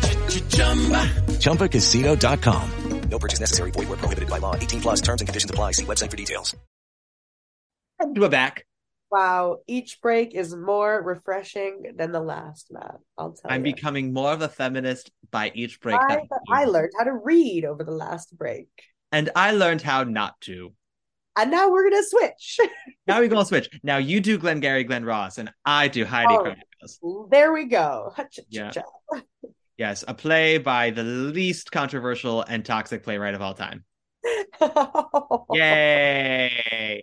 David Mamet. Don't ever shut up, David. When reading this play, were there any voices you heard in your head while reading it, like actors who you were imagining in the roles? Because I do that sometimes. Yeah, well, it's so interesting because I was looking it up too, and I saw that fucking Elizabeth Moss did the revival. I saw half of that revival. Oh, did you walk out at intermission? Or did you? I did, not because it was bad. I had an audition for Jersey Boys, and I was informed at intermission of Heidi Chronicles that the main casting director, like the person who's really like in charge of all of that, would be leaving soon because it was rather dead at the call, and my appointment wasn't for another 2 hours. And they're like, she's gonna leave probably in the next 45, but there's no one here, so you can just walk in if you want. And I was like, I am not enjoying this enough to miss being in front of Mary. For sure. Yeah. And listen, was it worth it? I didn't end up being in Jersey Boys, but I did get called in for other things. So who's to say? Didn't get any of those either. But for a brief moment, I went, worth not seeing Elizabeth Moss Act 2 breakdown. But I did also, like, if you hadn't tried, Matt, maybe it would haunt you wondering if you would have gone on to Jersey Boys. Like, I think you've got to open every door just for your own sanity. Yeah, I would have resented Elizabeth Moss forever. But yes, it was really not a very funny production. It was very cold and dry. Yeah, I've heard that, and I do believe it, because I think it's sort of interesting who we're thinking of. Heidi is often described as like an everyman, or dare I say an every woman. And it's like sort of who at the moment is going to be that person. It was so fun to watch, honestly, Jamie Lee Curtis do it in the little TV movie that I obsessively watched last night, where I was like, I'll just watch a clip. And then I was like, no, I will watch all of it. All of it. Because it's like, who is that person who's going to sort of like gently hold all of womanhood in her bones? What does it mean for that person to be Heidi in like a world of women? Who do we want to put the spotlight on as like the center of all of this? And I don't know why. So I guess what I'm really saying, it's interesting too, because it's a piece anchored in color, in time. It's a piece anchored in a time period, and it's different now to do this play than it was to do it then, and to do it every year in between then and now. And so the question of like who should lead the Heidi Chronicles if they were to do it again is very interesting to me. I've never seen a woman of color do it, and I think that I would like to see what that changes. I've seen like an actor of color play Susan in a clip that I stalked, but I just think, like the person I think of is Taylor Iman Jones. Sure. But I don't know how that's going to ripple out through the piece, and if it'll make it better or if it will make it like sadder. Well, it's like, do you go for someone who has really dynamic stage presence, or do you go for someone who's really good at kind of being the wallflower? Like, I was thinking, like, what would Nina Arianda do with this? Like, would she, because she is such a vivacious presence. And the thing about Heidi is like, she's not an extraordinary individual. She's not someone who like is so mind-bogglingly brilliant and interesting and leads this incredible life. What she is, she's very smart, she's very kind, but like, it's, how more people are finally waking up to the fact that like the not like other girls concept is very sexist. Yes. It's not that Heidi is quote unquote not like other girls. Heidi is Scoop, and we'll talk about this now as we get into the wedding scene, the fight between Scoop and Heidi. If there's one thing Scoop gets right, is that he does not say that Heidi stands alone as a 10. He acknowledges that there are so many women like Heidi, which is great because like Heidi's a smart, successful, driven woman who has also empathy and an ability to, show kindness when maybe she doesn't need to. So it's nice to know that there are plenty of women out there like her, and that this piece of shit Scoop can at least acknowledge that. Now, there's a caveat to that statement, because he follows it up with, and y'all are going to be miserable. Yeah, he does. But I think there is a truth to it though, because when you are smart and are aware that you're smart, when you're able to use your gifts to be successful, it is what you want to do. And when you put all your energy behind one thing and really get so much out of it, there are other things that you're going to want that you'll never get, or maybe you won't get till later, or it won't be exactly what you want. And when you're aware of your value as a human, what you're capable of, and what you're being denied by so many things that are out of your control, it is hard to not let that sadness overwhelm you. We were literally just talking about this, but like so many times the work that we're doing, the people we see, sometimes it's just like a momentary distraction from when you're alone and you're like, and I'm sad. Yeah. Even though I like me, even though I think I'm smart and I'm capable, I am still sad. Yeah, it's a real curse of intelligence. I think famously one might say ignorance is bliss even. I've never heard that before. Did you just come up with that? I actually wrote that just now. I'm a genius. Good for you. You are a genius. Thank you. Thank you for noticing that.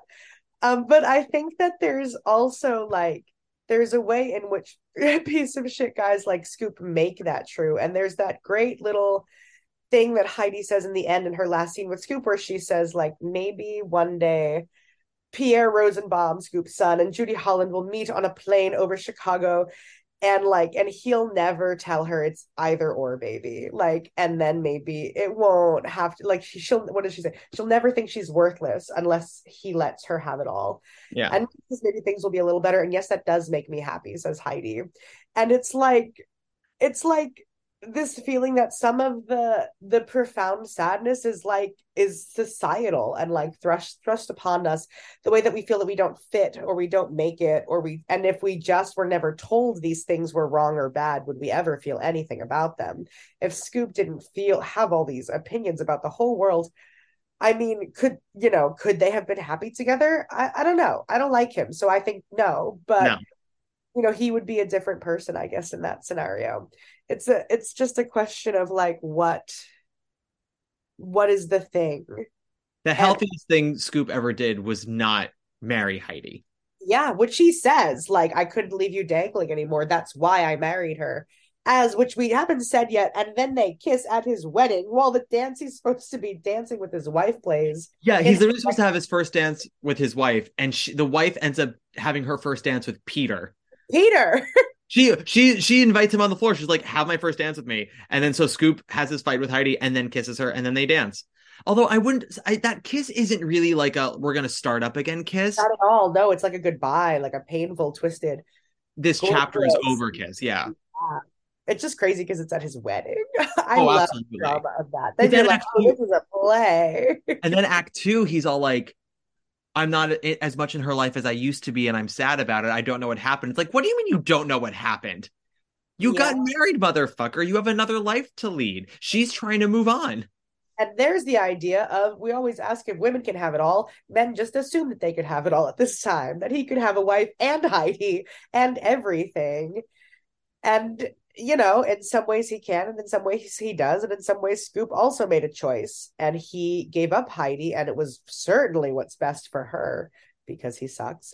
But also, everybody just be out here making choices in pursuit of happiness. Scoop does not seem happy to me. In the last scene that they share, Heidi is the one who seems to have found her way. And Scoop is like flailing around like a man on fire who can't find the fucking, I don't know how you put out a fire, a sink, stop, drop, and roll. Yeah, well, Scoop is a textbook example of happiness comes from within, and you gotta, get your house in order if you want to find any kind of peace. It's not about the things, it's not about the achievements, it's about getting your own self together.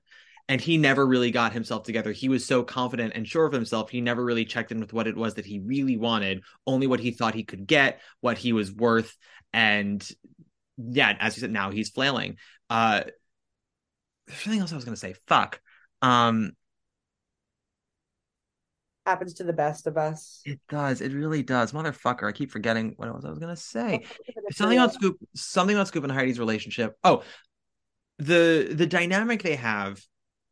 And so you were quoting Heidi towards the end about their kids, because he has now 2 kids and she has her adopted baby, and she says she won't feel like she doesn't have value. And I think the line is actually, unless she gives him all of it or something like that. And he'll never tell her it's either or, baby, and she'll never think she's worthless unless he lets her have it all. I think I wonder if my book is different then. Maybe she finally changed it. Let me see. Where is it? unless he lets her have it all. No, you're right. You're right. That changes then what my original thought was, which was like, it's hard to know sometimes when you are looking out for number one and when you're just being selfish. It's hard to know when you're being supportive or when you're just letting someone take everything you've got to give. Yeah. And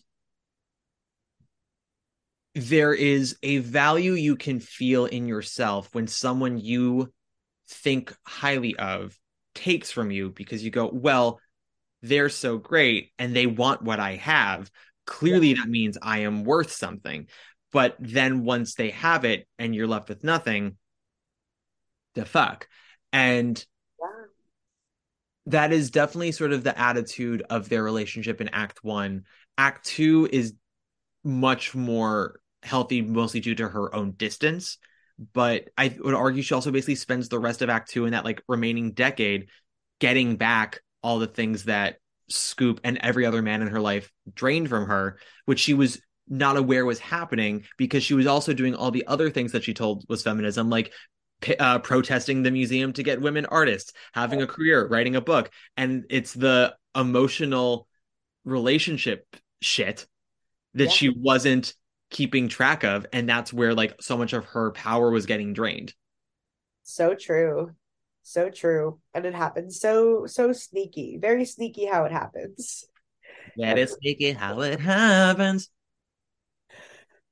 Yeah, God. And ain't that life, I'll tell ya.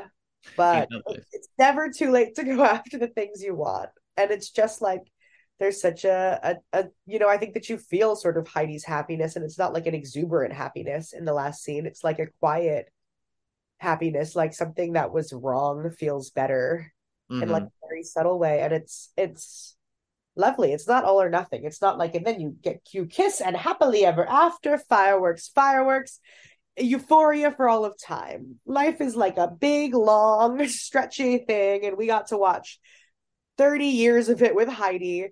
And it's a real gift to get to watch 30 years of a life really condensed into a little play like this. And also I feel it, like we know things at the end, like they can reference things that happened to them 30 years ago. And of course we remember because that was 6 scenes ago, but we go, oh yes, remember that the day they met when they were just children, and now here they are 30 years later, best friends or ex-lovers or whatever they are. And it's just, that's life. And I think it's always, I love a play like this where you step back and you remember that this is what we have. This is all we have. And God, you better make the choices that make you happy, because nobody's going to do it for you. And there isn't more, probably. So God, aren't we lucky to be here right now? Yeah. Choose happiness, y'all. Yeah, just do it. Yeah. I'm just kidding. It's really hard, but do it anyway. It's so hard. And so many people keep on not choosing it. They keep on choosing what they think is what they should do, what they're told to do, what they think they deserve. Which guys, just so you know, you deserve the world. You deserve every happiness. Well, some people don't, but not all of you. God, not all of you. But yeah, exactly. Don't be a Scoop and go for what you are told are the things to do, and the people that you think you can get, or that, as Jesse so rightfully said, that you deserve. Not in a positive, like, I'm great, I deserve a good person, but rather like, I'm flawed, so I deserve something that sinks me. You deserve a good person, indeed. It's nice. Yeah. Good people are nice. Jesse, yes. This has been lovely. Yes, it has been. Always a pleasure with you. Now, before we wrap things up, we have a new game on this podcast. I look forward to seeing if you can help me with this. They are essentially the same game, just with different titles. We are going to do a 6 Degrees game with 2 different women. I can do one because everyone just knows how much I'm obsessed with her. It's called 6 Degrees of Sally Murphy. Steppenwolf Broadway actress Sally Murphy, currently in Downstate at Playwrights Horizons, where Heidi Chronicles premiered in New York. So we find 6 degrees from the Heidi Chronicles to Sally Murphy. The other one is called Who Lives, Who Dies, Janine Tesori. And guess what? It's just 6 degrees of Janine Tesori. Well, God, I love Janine Tesori. As do I. I can very quickly do original production of Heidi Chronicles to Sally Murphy. Peter Friedman was the original Scoop in Heidi Chronicles. He played Tatya in the original Ragtime with Audra McDonald, who was in Carousel with Sally Murphy. Bing, bang. Yeah. Gorgeous. And we can do creative teams as well. And I think we could also technically do replacements, but I'm trying not to do revivals. I could do Janine Tesori, because Janine Tesori just wrote Kimberly Akimbo with David Lindsay at Bear, who wrote Rabbit Hole, which starred Cynthia Nixon, who was in the Heidi Chronicles. Shut the fuck up! I didn't even make that connection. Look at you, Jesse. I was just thinking about all those people, so it really luck of the draw. This is why we pay you the big bucks. I can't wait for my enormous check in the mail. It's so funny you call it that, because that's what I call my my friend between my legs is an enormous check. Because once a year my doctor checks on him and he says that's enormous. Oh, to be a man. Just kidding. It sounds horrible. I know. Well, if I ever find out what it's like, I'll let you know. Yeah. Anyway. Jesse, where can people find you if you want them to find you, baby? Oh, gosh. You can find me at jessiefield.com or on Instagram at jsfieldtheater. Nowhere else? No OnlyFans? No alt twit? Are you on Hive now? But if everyone requests an OnlyFans, of course I'm inches away from doing that. Just kidding. I want to do an OnlyFans with you where it's just us sitting in bed in our underwear discussing feminism. Fucking finally, Matt. I was waiting for you to ask me. I'll be there. Yeah. That's how we're going to keep the podcast afloat. Woo! And get income from anywhere you can. Plus, we love gay women and gay men in bed together. It'll be so platonic. Oh my God. Listen, Will and Grace was on the air for 8 years and then another 4 after that. So anything's possible. Absolutely true. If you want to follow me, I'm on Instagram only at Matt Koplik, usual spelling. If you like the podcast, rate, review, subscribe, give us a nice 5 stars, give us a nice little rating. Yeah. We are going to take a quick break after this, about 2 weeks, because this is coming out right around Christmas, right before New Year's. And so we're going to take 2 weeks off and then pick this series back up again in the new year. What show are we covering? I don't know. This whole thing has been out of order. So join us for that then. Jesse, as I'm sure you remember, we do close out with a Broadway diva. I'm trying to think of one who maybe is related to the Heidi Chronicles, but I can't really think of any. All these fabulous women don't really sing. SJP does, but we've closed out with her before. Cynthia Nixon famously don't. Gosh, Jamie Lee Curtis, she doesn't sing. Does she sing in Freaky Friday? She doesn't. It's the one flaw in her performance in Freaky Friday. Bummer. I also love how it's like we kept talking about how Heidi's the every woman, and then in the TV movie it's Jamie Lee Curtis. So I'm like, that woman is so special. I know. And isn't that the funny part of the world? Telling women like Jamie Lee Curtis, whatever. Yeah. Toni Collette, what a basic ugly girl. And I'm like, I'm sorry, that is the most incredible person on earth. Can you all not? Can we not pretend? Yeah. Can we stop pretending that Toni Collette and Muriel's wedding is repulsive? She is so beautiful. She's so gorgeous. Gorgeous. Yeah. One of my favorite movie reviews is the movie In Her Shoes with Toni Collette and Cameron Diaz. Decent movie. It's a fun movie. But I think it's the Times review, they're like, and Toni Collette is the quote unquote heavier sister, and then in parentheses they're like, I love how Hollywood thinks a size 8 is plus size.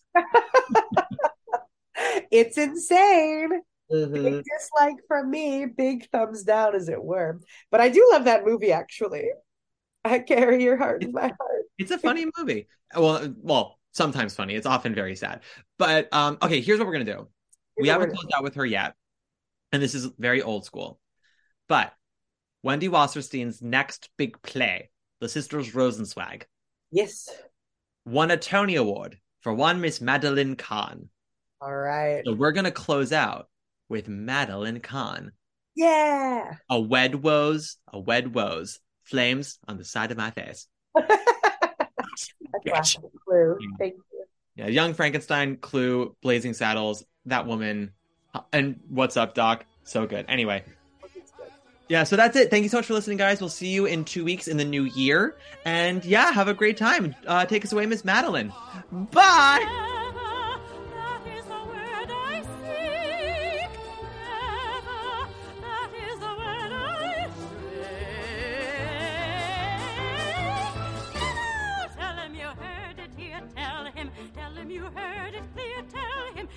comes through that door, I will trample him through the floor. Tell him I'll strangle him.